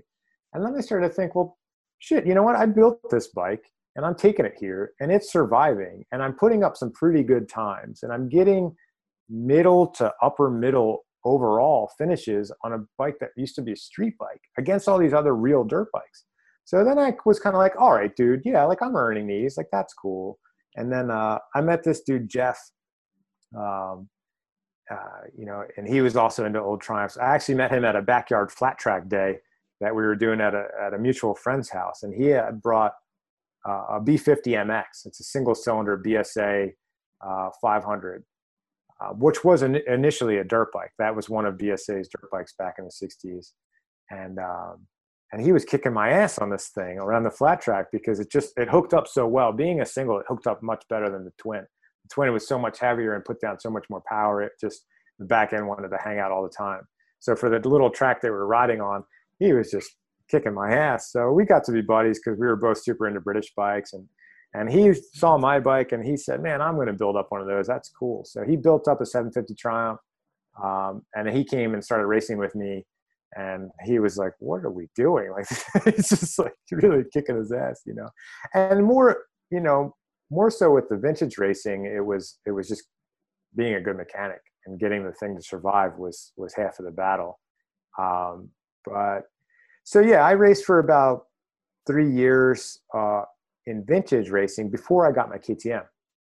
And then when I got my KTM, I was like, okay, cool. Well, let me try a modern hare scramble and see what it's all about. So I signed up and I showed up and it was way more serious and way bigger than the ARMA race. You know, I went from a row of like 15 guys to a row of like 50 guys, you know, and the trail is just as skinny at the end of that starting area. You know, you're battling 50 guys for the whole shot versus just a couple of guys, you know, and it gets pretty serious. There's a lot of elbows and handlebars going all over the place, and you're getting roosted in the face. But I love it, man. You know, like that dead engine start, you know, you're sitting there, your heart's pounding, and the dude, you know, drops the flag, and man, like there's nothing else like that. Like you can't think of anything else going on the planet except for when you're sitting there on that starting line and trying to get the whole shot. I got my first whole shot ever at the most recent ARMA National that I did on the MX 175. So I was able to pull the whole shot off on the vintage bike, but there's too many dudes to compete against with the modern bike. That was the briefing at the last race, actually. It's the race is not won in this corner, so the weather sucks. Be careful. Yeah, just sit in. Just try not to. The best advice I ever got was at an ARMA race where a buddy of mine said, the whole trick to this, man, is don't stall, don't fall. You know, take it easy. It's just a ride. You know, don't try to kill yourself, because if you crash once, you're automatically slower than the guy who's just putting around the course. You know, like you got to pick the thing up and start it and put your levers all back to where they're supposed to be and all that kind of stuff. But yeah, so I was racing vintage for a few years before the modern bike, and then I did the hare scramble on the modern KTM, and it was very similar. You know, like nearly identical experience, except for we were going faster. I had better brakes and suspension, and there was a lot more people to race against. But very similar course. Like the ARMA hare scrambles courses aren't easy by any means. The one that I just did on Sunday was absolutely bananas. It would have been tough on a modern bike, to be honest. But you know, the thing that I really, really enjoy competition wise on the modern bike is there's a relatively new format of enduros called restarts. I don't know if you mess with any restart enduros yet. Tell me more. So with a traditional timekeeper enduro, you know, you do have to keep time. So you have a watch, you got to stay on your minute. There's checks, there's secret checks. You have to show up on time. If you get there early, you get double points. There's a lot going on there. Now with the restart format, it's essentially a transfer stage and then a time stage, and then a transfer stage and a time stage. So basically, you know, you still have your roll chart. You still start on your row based on, you know, you set your clock to your minute based on your row and all that. But it takes all of that, oh, I went too fast, or, you know, oh, I came in too slow here. Basically, you're just riding a section to get to the start of a time section, and then you're going as fast as you possibly can. And then you try to get your best time there, and then there'll be a transfer stage to the next one, and so on and so forth. So it takes all of that like math and craziness out of it. I know, you know, I do see the appeal of that. That adds definitely another layer of challenge to the competition when you do a regular timed enduro. I'm still trying to figure out how to operate the motorcycle, so I don't know if I want to have to get into all that kind of stuff. But it's neat. Once you figure it out, it is really neat how it works. I did a couple traditional timed enduros recently, but I really had the best time doing those restarts. So, you know, my preference right now as far as competing off-road is to do the hare scrambles on the vintage bike, because it's like a tighter crew and the bikes are a little bit more diverse, and the courses are plenty challenging, and then do the enduros on the modern bike, because I'd much rather spend an hour or so on the old bike with 4 inches of travel and then spend all day on the modern bike that has a foot of suspension travel. So that's kind of where I'm at with that. It's a really neat perspective. I've discovered in doing the hare scrambles that I don't like the wide open stuff. I don't have the guts to really get on the bike and make up time in these open sections. But when it gets stupid and it, you know, really deep mud, rocks, creeks and stuff like that, when a lot of the younger guys struggle, I'm very confident and I'm good in those sections. So I'm like, I need to get my skill level up so where I can start trying some of the enduro stuff where, you know, the logs are getting bigger, the rocks are going to be bigger. So yeah. And that's honestly, that's what's so fun about it, because you feel like you're learning every time you go out. You know, you continue to push yourself, and you'll be a little bit more comfortable in a corner or on a downhill or in sand and mud and all that kind of stuff. And even just fun Sunday rides that I go out with my buds around here, I'm like, at the end of doing 30 or 40 miles with them on a Sunday, I'm like, hell yeah. You know, I rode in third gear in that whole section where I would only usually do second. Yeah. And we're all pushing each other, and we could see each other trying out new suspension settings and trying different braking techniques and all that kind of stuff. So it's been really cool, man. I just live for those Sunday rides at this point, whether it's a race or just a fun ride, man. That's like pretty much all I think about. So you just have the Tiger, the Vintage Triumph, and the KTM. Those are the 3 bikes in the stable right now? I have the 74 MX 175. I have the 70 Yamaha R5. I have my 70 Triumph TR6. I have a 68 Triumph T120. I have the Tiger 800 XC. I have the KTM 250 XCW. Then I have my weird old purple mini bike. I guess that counts as a motorcycle. But yeah, I guess I have like 6 or 7 bikes. Sure. I was curious because you were talking about the 2012 Tiger, and I think it's tough to beat that. Like I listened to a podcast recently about Peak Bike, and that Tiger. I mean, I almost bought a Tiger and not the Scrambler. I fought with that for a long time.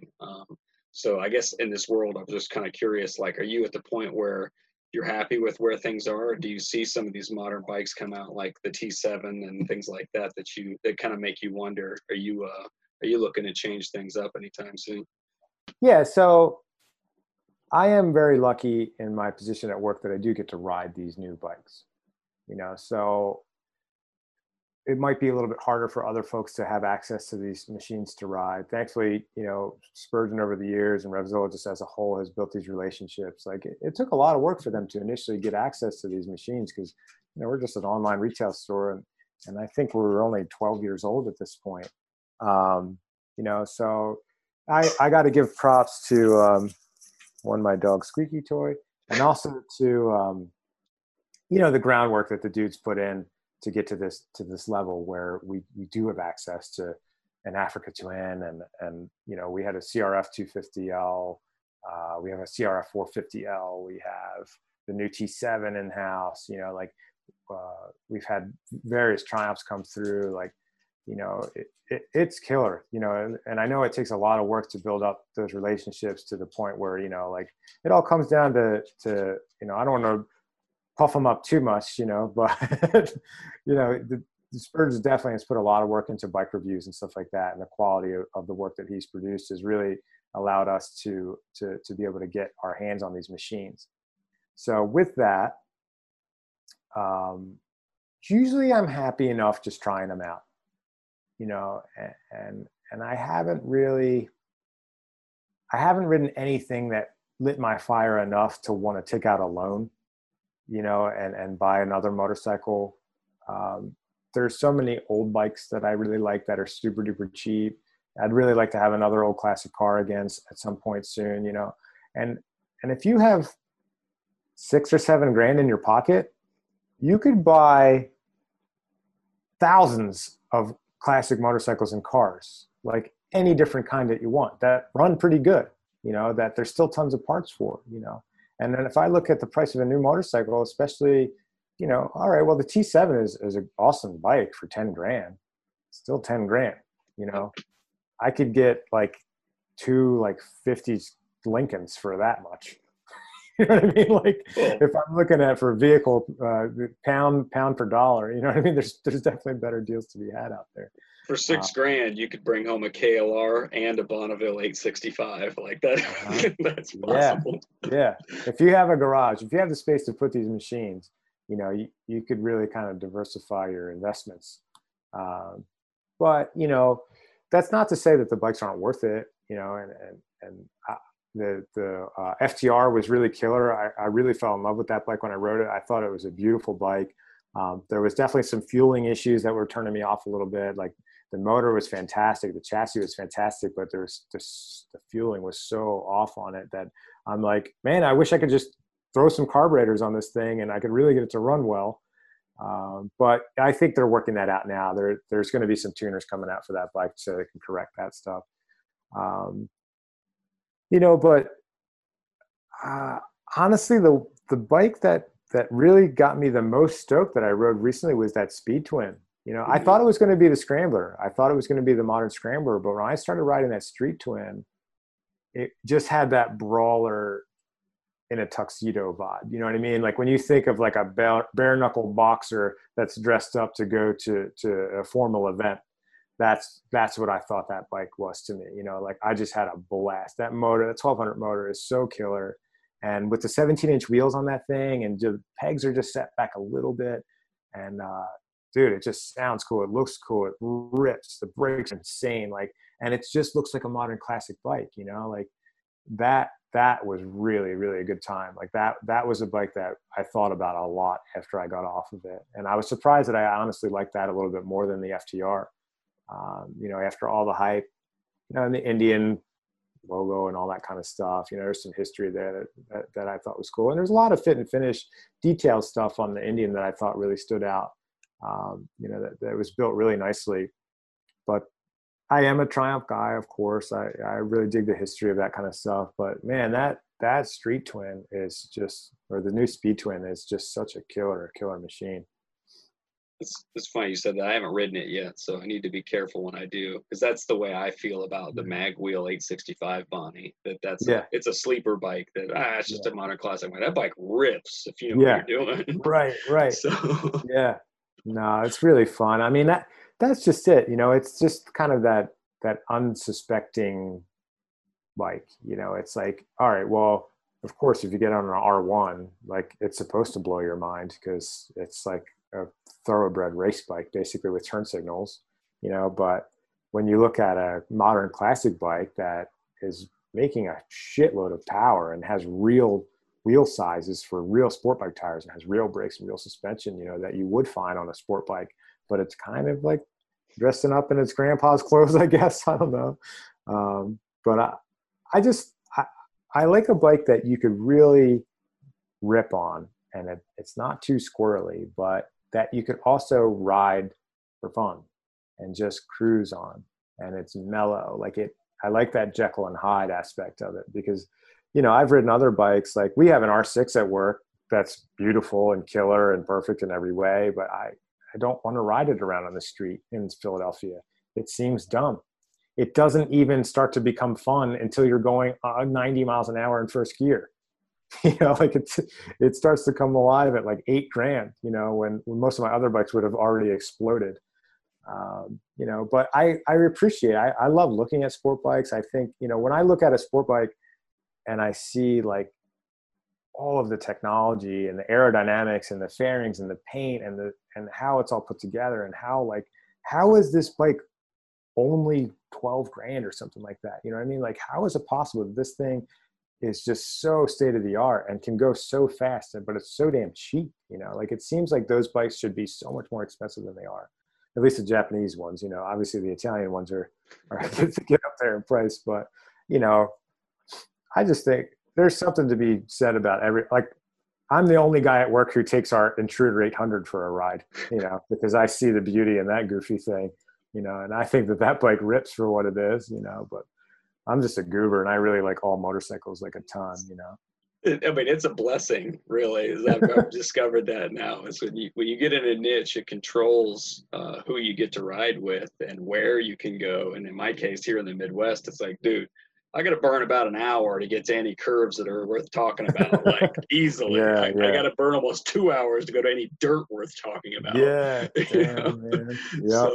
Yep. So being that's able part of it. That's part of motorcycle riding that folks don't tell you is there's a lot of traveling to good stuff. Yeah, that's absolutely the case. So it's funny because you and I are on the same page here about two strokes, but I feel like in my circle, I'm the minority, but you bought a two stroke. Is that the same way for you that it is for me? Yeah. I'm definitely in the minority. Spurgeon hates two strokes. Yes. And I'm like, we can't even be friends, dude. You're totally weird. What are you talking about? How could you hate a two stroke? That's so funny. Power twice as often as your bike. So did you had a two-stroke? Well, you'd obviously, I'm assuming you've had other two-strokes before the KTM. Oh yeah. It's another one of those things where like the simplicity turns me on. You know, Yes. it's like there's no valves, there's no cams, there's no push rods, there's no cam chain, there's none of that, and it rips. Like Yeah. it literally just like dumps oil from the fuel around the crank. You know, it uses the crankcase, you know, to mix the air and fuel and get it up. Like you look at how a two-stroke works compared to a four-stroke, and you're like, well, how does it even go? Like it's like so crazy that it's even a thing. Like the exhaust pipe is such an integral part of making it work. You know, it's just awesome. Like it's that whole mechanical aspect of it. It's like, it's so simple. But as far as like riding it goes, I've ridden some. You know, I had obviously when I was a little kid, I had that RM80, very very peaky pipey two-stroke, a 6-speed twin shock steel tank bike with terrible brakes for a kid. That I swear it went like a 1,000 miles an hour. The bike was so ridiculously fast. I was terrified of it, but I couldn't ever stop thinking about it. All I wanted to do was ride it, but I was terrified of it. And my cousin at that point had an XR80, which was the total opposite end. It was super quiet. You could kickstart it with your hand. The clutch, the brakes, everything worked so good. It was like, it was really, really mellow. And as much as I liked riding the XR, it didn't scare me enough. You know, like I loved how gnarly the RM was. Like that, something about the blue smoke, you know, got embedded in my brain when I was like, I don't know, 10 years old or something. And that was it since. So oddly enough, the two-stroke that I had after that bike was actually a street bike because I used to have a 71 Yamaha R5. So the R5, the 5 stands for 5 piston port motor. It's before the RD, which was a reed valve motor. So 70 to 72 was the R5. So when I was running my cycle shop, I used to go on Craigslist and look for bikes to flip. So if there was any dip in business, I had a bike to put some time and money into that I could cash out on if stuff got light. It never got light. I was slammed all the time. So I picked up this little R5 and ironically, I bought it from this dude who had 2 Harleys. He had an Ironhead Harley Sportster, and then he had an FLH, a big cone shovelhead FLH. And he says, well, I'm selling these 2 Harleys too. You want them? And I said, no, I literally have both of those bikes already at my house. I own them and whatever, but I'm really interested in this Yamaha. And he said, yeah, you know, like my dad bought it brand new and then he rode it to work. And then when he bought the Sportster, he parked the Yamaha and he bought the Sportster at like 78. So he had only ridden the Yamaha for 8 years and then it sat pretty much the entire time we've been alive. So I went through the thing, you know, and again, they're super simple. So I rebuilt the carburetors, I cleaned out the gas tank, filed the points, adjusted the timing and stuff, threw some new spark plugs in it. Then it started up in a couple kicks, you know, and I started riding it around and it was one of the first bikes I ever rode that like literally like made me laugh like a child. Like I was just giggling like crazy because the thing wanted to do a wheelie in every gear, you know, it was just so quick and it made such a great sound and it has a twin leading shoe drum on the front. The bike's only like 300 some pounds. It's really pretty light for what it is. And it's really small, like unassuming bike, but it's so fast.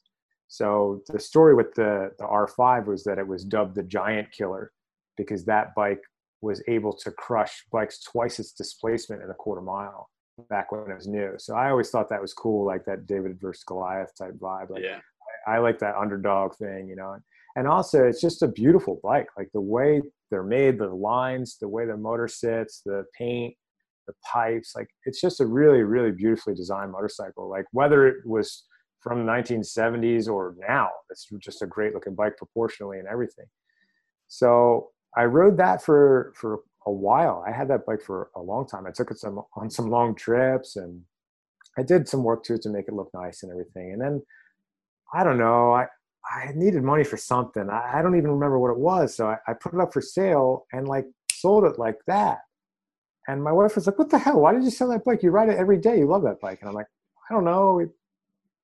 I have a lot of bikes. And And then I felt like complete trash. Like I felt terrible about selling that bike. And I had sold it to a girl that worked at Revzilla who had since left. And then I was hitting her up. I was like, hey man, if you want to get rid of that Yamaha, like I'd love to buy it back. I regret it. I was dumb. And she's like, nah, I really like it. I'm going to keep it. I'm like, damn it. So that was my second two-stroke. And then I got my KTM. And I love it. It's awesome, of course. And then I was shopping around for another R5. I was always I always shop. I never have money, but I always shop, which is terrible. So I'm looking, I think it was on Craigslist. I found this R5 on Craigslist in White Plains, which is a pretty far drive from me. And it was in 1970. So 70 was the first year R5, and it was the only year that it came in purple and white. And, you know, you think about late 60s, early 70s, muscle cars and all that craziness, you know, purple Barracudas and lime green Chargers and all that crazy colors. Everything was just so wild, you know, like the shaker hoods and just like everything was bananas, you know, and that motorcycle was a perfect representation of that. Like you got a two-stroke twin purple tiny motorcycle that's like a fire breather, you know, like it's just the craziest damn thing. So I called the dude up and I was like, there's no way this guy's going to have this bike. Or first I was like, there's no way he's going to answer. And if he answers, he's not going to have it because it had been up for sale for a while. So I call him up, he answers, and I said, hey, you still got that Yamaha? He's like, yeah, I have it. And I was like, cool. Are you going to be around this weekend? He's like, yeah, but there's another guy coming. I said, dude, I'm going to be driving like all day to get to your place. Like, I don't want to get halfway there and then find out you don't have it and waste my whole weekend. Like, come on. So he's like, well, the dude's supposed to come on Sunday. So if you come on Saturday, you could buy it out from under him, I guess. So I was like, all right, dude. So I go up and I start thinking, all right, I can't fall in love with this thing already. I have to make sure that it's not a turd and all that kind of stuff because I don't want to have to restore, you know, the whole thing. And I go up there and he had just recently bought it from the original owner. And the original owner had the service manual that had a whole bunch of notes that he had kept in it all these years. And he had extra keys and extra parts. And the bike was in great shape. It ran great and everything. And everything was there. And done deal, paid him his asking price. And I brought it home. And so that was just the end of last summer we got it. And then, you know, over the winter and over this lockdown thing, I've been cleaning it up and doing some work to it. I just repolished or I upholstered the seat because the seat foam was all rotten and gross. So I redid the seat. And again, I polished the brakes and the fork and all that. I just did some tune-up stuff to it. But that's honestly like the go-to bike. Like I grabbed that bike and I just ripped that around and it's so fun. I think it's so pretty and it's so fun to ride. It's really fast. For what it is, you know what I mean? Obviously, it's a 350cc two-stroke twin from 1970. So, like, I'm not trying to say that the thing will do the quarter mile in 3 seconds or anything like that, but it definitely holds its own, you know, and it'll go highway speed, no problem. And I get a lot of folks, you know, who are really into it. They think it's a trip because a lot of folks have seen it, hadn't seen a two-stroke street bike ever, for one, or they had one when they were young in the 70s. You know what I mean? Yeah. It's a good conversation starter. And it's oil injected too, which is cool. You know, you think about the TPI, you know, it's like, oh, it's going to be oil. It's new technology. Yeah. It's like, no, they had that since the 50s. You know what I mean? Like everything old is new again. But the oil pump on it works great. I reshimmed the oil pump. You know, it's the Yamalube oil pump is real. It's really a stout little piece. It's just that piece alone is really, really neat how it works. It basically has like a little squirt gun type pump in it, and you have to make sure that you adjust the shims so the stroke of the pump is correct. So you're metering the oil properly to mix it properly, which is probably like 32 to 1 or something like that. I forget what it says in the book, but I make sure that I buy like junk two-stroke oil for it because it mixes it so heavily, you know, because I don't know, like I run my KTM at 60 to 1 on like synthetic Motorex. Yeah. But these old bikes, like they just want like chainsaw oil, you know, just mix it heavy, you know, like I could probably run 60 to 1 premix in either of those and they would run just fine. Maybe 50 to 1. I do run 50 to 1 in the MX because air-cooled two-strokes want a little bit more oil, but it's just super neat how it works, man. So now I guess that bike would be technically the third two-stroke that I've owned. Yeah. I really spend a lot of time answering your questions. I'm sorry. You're fine, man. You've covered so much that that's it. Is that it was the strangest thing that I started watching, like, what is it, what is it, World Enduro Super Series, and Yeah. you see Graham Jarvis videos and whatnot, and I go, I don't think I'll ever get to that level, but I want to do that stuff. And so these guys are riding two strokes. Why? Yeah. And then my brain just started getting into it. And then I rode one finally, and I went, this is the craziest, lightest, fire-breathing dragon that I have ever been on. How do I get one? Like, dude, it's so awesome. It's so awesome. Now, I rode, my buddy Brandon from work, he was in a lot of the other videos. He has a 300 6 days. I think his bike is maybe a 16. And then our other buddy Phil that we did the 24-hour enduro with last year, he's got a 350 4-stroke. So thankfully those dudes let me ride those bikes back to back one day in the Pines. And I immediately fell in love with the 2-stroke. Now the 350 is killer, there's no doubt about that. But it has such high compression and the engine braking is so gnarly that I felt like you really, really had to be, in tune with the throttle all the time. Whereas the 2-stroke to me, like I'm a mountain biker first and foremost. I started mountain biking when I was only just 10 years old. I started back when I was a kid riding with my dad, and I used to work at a bicycle shop. So I had a lot of experience with mountain bikes over the years. And when I rode the 2-stroke, it felt more like my mountain bike than anything, just that freewheeling, just give it a little power, and just, like I like the lack of engine braking. I like just how responsive it is as far as acceleration and braking goes. It just feels so much lighter than a 4-stroke, just the way it acts. I totally think it's a taste thing. I think Spurgeon and I talked about this. I know Steve Conrad and I talked about it because they were kind of like, why are you looking at 2-strokes or whatever?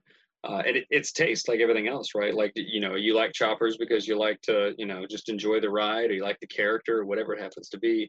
To me, the type of 2-stroke or type of woods riding I like is like super technical and, rocky and really tight and close. I'm like, man, that 2-stroke just goes left and right, stop and go, just so fast, so much less effort. Yeah. And I think about like the weight distribution too, like, I don't know whether it's real or not, but I think about like, okay, well, a 4-stroke has a lot of mechanical stuff up on top of the engine to make it work, where basically the head on a 2-stroke is a lid. It's like, there's nothing to it there. So, I think that to me, like when I start thinking about weight distribution and just moving parts, there's just nothing to it. You look at a reed valve cage, that whole assembly, it weighs less than your phone. That's the whole valve system in a motorcycle. I just think it's fascinating how powerful they are and how light they are and how competitive they are, like around the world. It's awesome. But I think with the TPI stuff, that has a lot to do with the emissions. Of course, we don't want to hurt the air and hurt the earth at all. I think I was listening to the podcast you did with Amelia, and she was talking about that kind of juxtaposition between being an off-road motorcycle rider and being someone who's really into nature and preservation. And like, that's the same thing with me, like coming from a mountain bike, it's like, you don't understand, like all the free time I have, I spend in the forest. I obviously love the forest and I want to take care of it. It's like people think that like, oh man, if you ride a 2-stroke dirt bike, you're just like, running over turtles and frogs and just being a jerk and cutting trees down and setting shit on fire. And, that's not the case at all.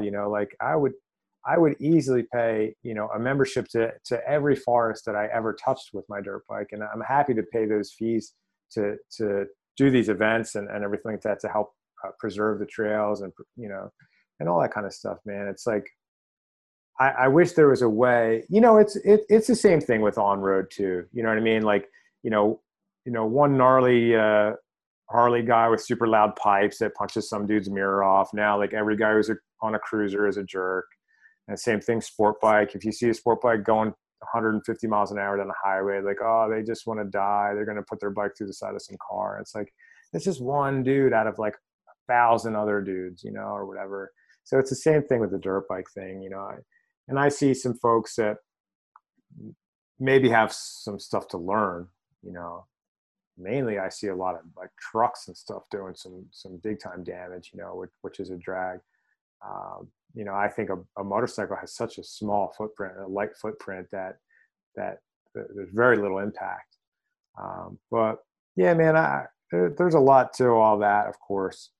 But yeah, the two-stroke deal is where it's at for me, man. People are probably tired of listening to me talk about it. My buddy told me the other day, like, thank God you bought one. Will you shut up about it already? I know. We talk about it on the podcast all the time. They're like, oh, here we go. You know, they're just awesome, dude. I hadn't had anything that made me feel so good at anything because it's just so capable. And the damn electric start is so nice because you can get yourself in a pickle and you don't have to find the kicker and all that. That's the one thing the old Yamaha doesn't have. They're all my old bikes are kickstart only. Having a similar taste to you, I was that close to buying an XR 400 and making that my new hair scramble machine. But the kickstart only and watching guys getting stuck on the side of the hill kicking, and I hit the starter on the 250L and went by him. I went, nah, we're not doing that. Dude, the magic button is so good. It's so awesome how small the starters and the batteries are. Yeah. You know, it's just like, why not? Why not have that stuff? It's awesome. Yeah. I did have I rode a Honda CRF 450R for a period of time in the woods, which is just a straight up motocross race bike. You know, like it's such an aggressive bike, has a really light flywheel. But I got it super cheap off of a guy, which is funny because like I was going to go buy the bike off of this dude. I think he wanted like $1,600 or something for it. So I drove all the way up to Long Island to take a look at it. And, you know, I ripped it around and it ran strong and everything felt pretty good. You know, I just needed some cosmetic stuff on it. I think it was a 2004 450R. So I loaded up in the truck and I look at the frame in the front, and the frame is completely cracked across the front where the wishbone is, where it comes down single to double. And I'm like, dude, the damn frame's cracked on this thing. And he was like, oh, man, I had no idea. I never even noticed that. And I was like, all right, well, I'm already here. So I'll still buy it off you for half price because I know I could weld aluminum in 2 seconds. Yeah. It was like not really a thing that I was even thinking it was a big deal. So he's like, all right, man, all right. You know, so I gave him half price for it. And I took it home. I welded it in about 6 minutes. And I continued to thrash the thing in the woods, you know. But the problem with that bike is that it was very easy to stall because it was just meant to be on throttle all the time. So trying to pick your way through the woods on a bike like that, super high compression, super light flywheel, wanted to stall all the time, overheated all the time, and then it wouldn't want a hot start. So you'd end up kicking the thing 6,000 times, and man, it really kicked my ass. And that was before I built the Triumph. And then when I built the Triumph, I was like, this is a much better dirt bike than that actual dirt bike that I used to have. So I ended up only riding the CRF for a few months, and then I rode the Triumph for years off-road.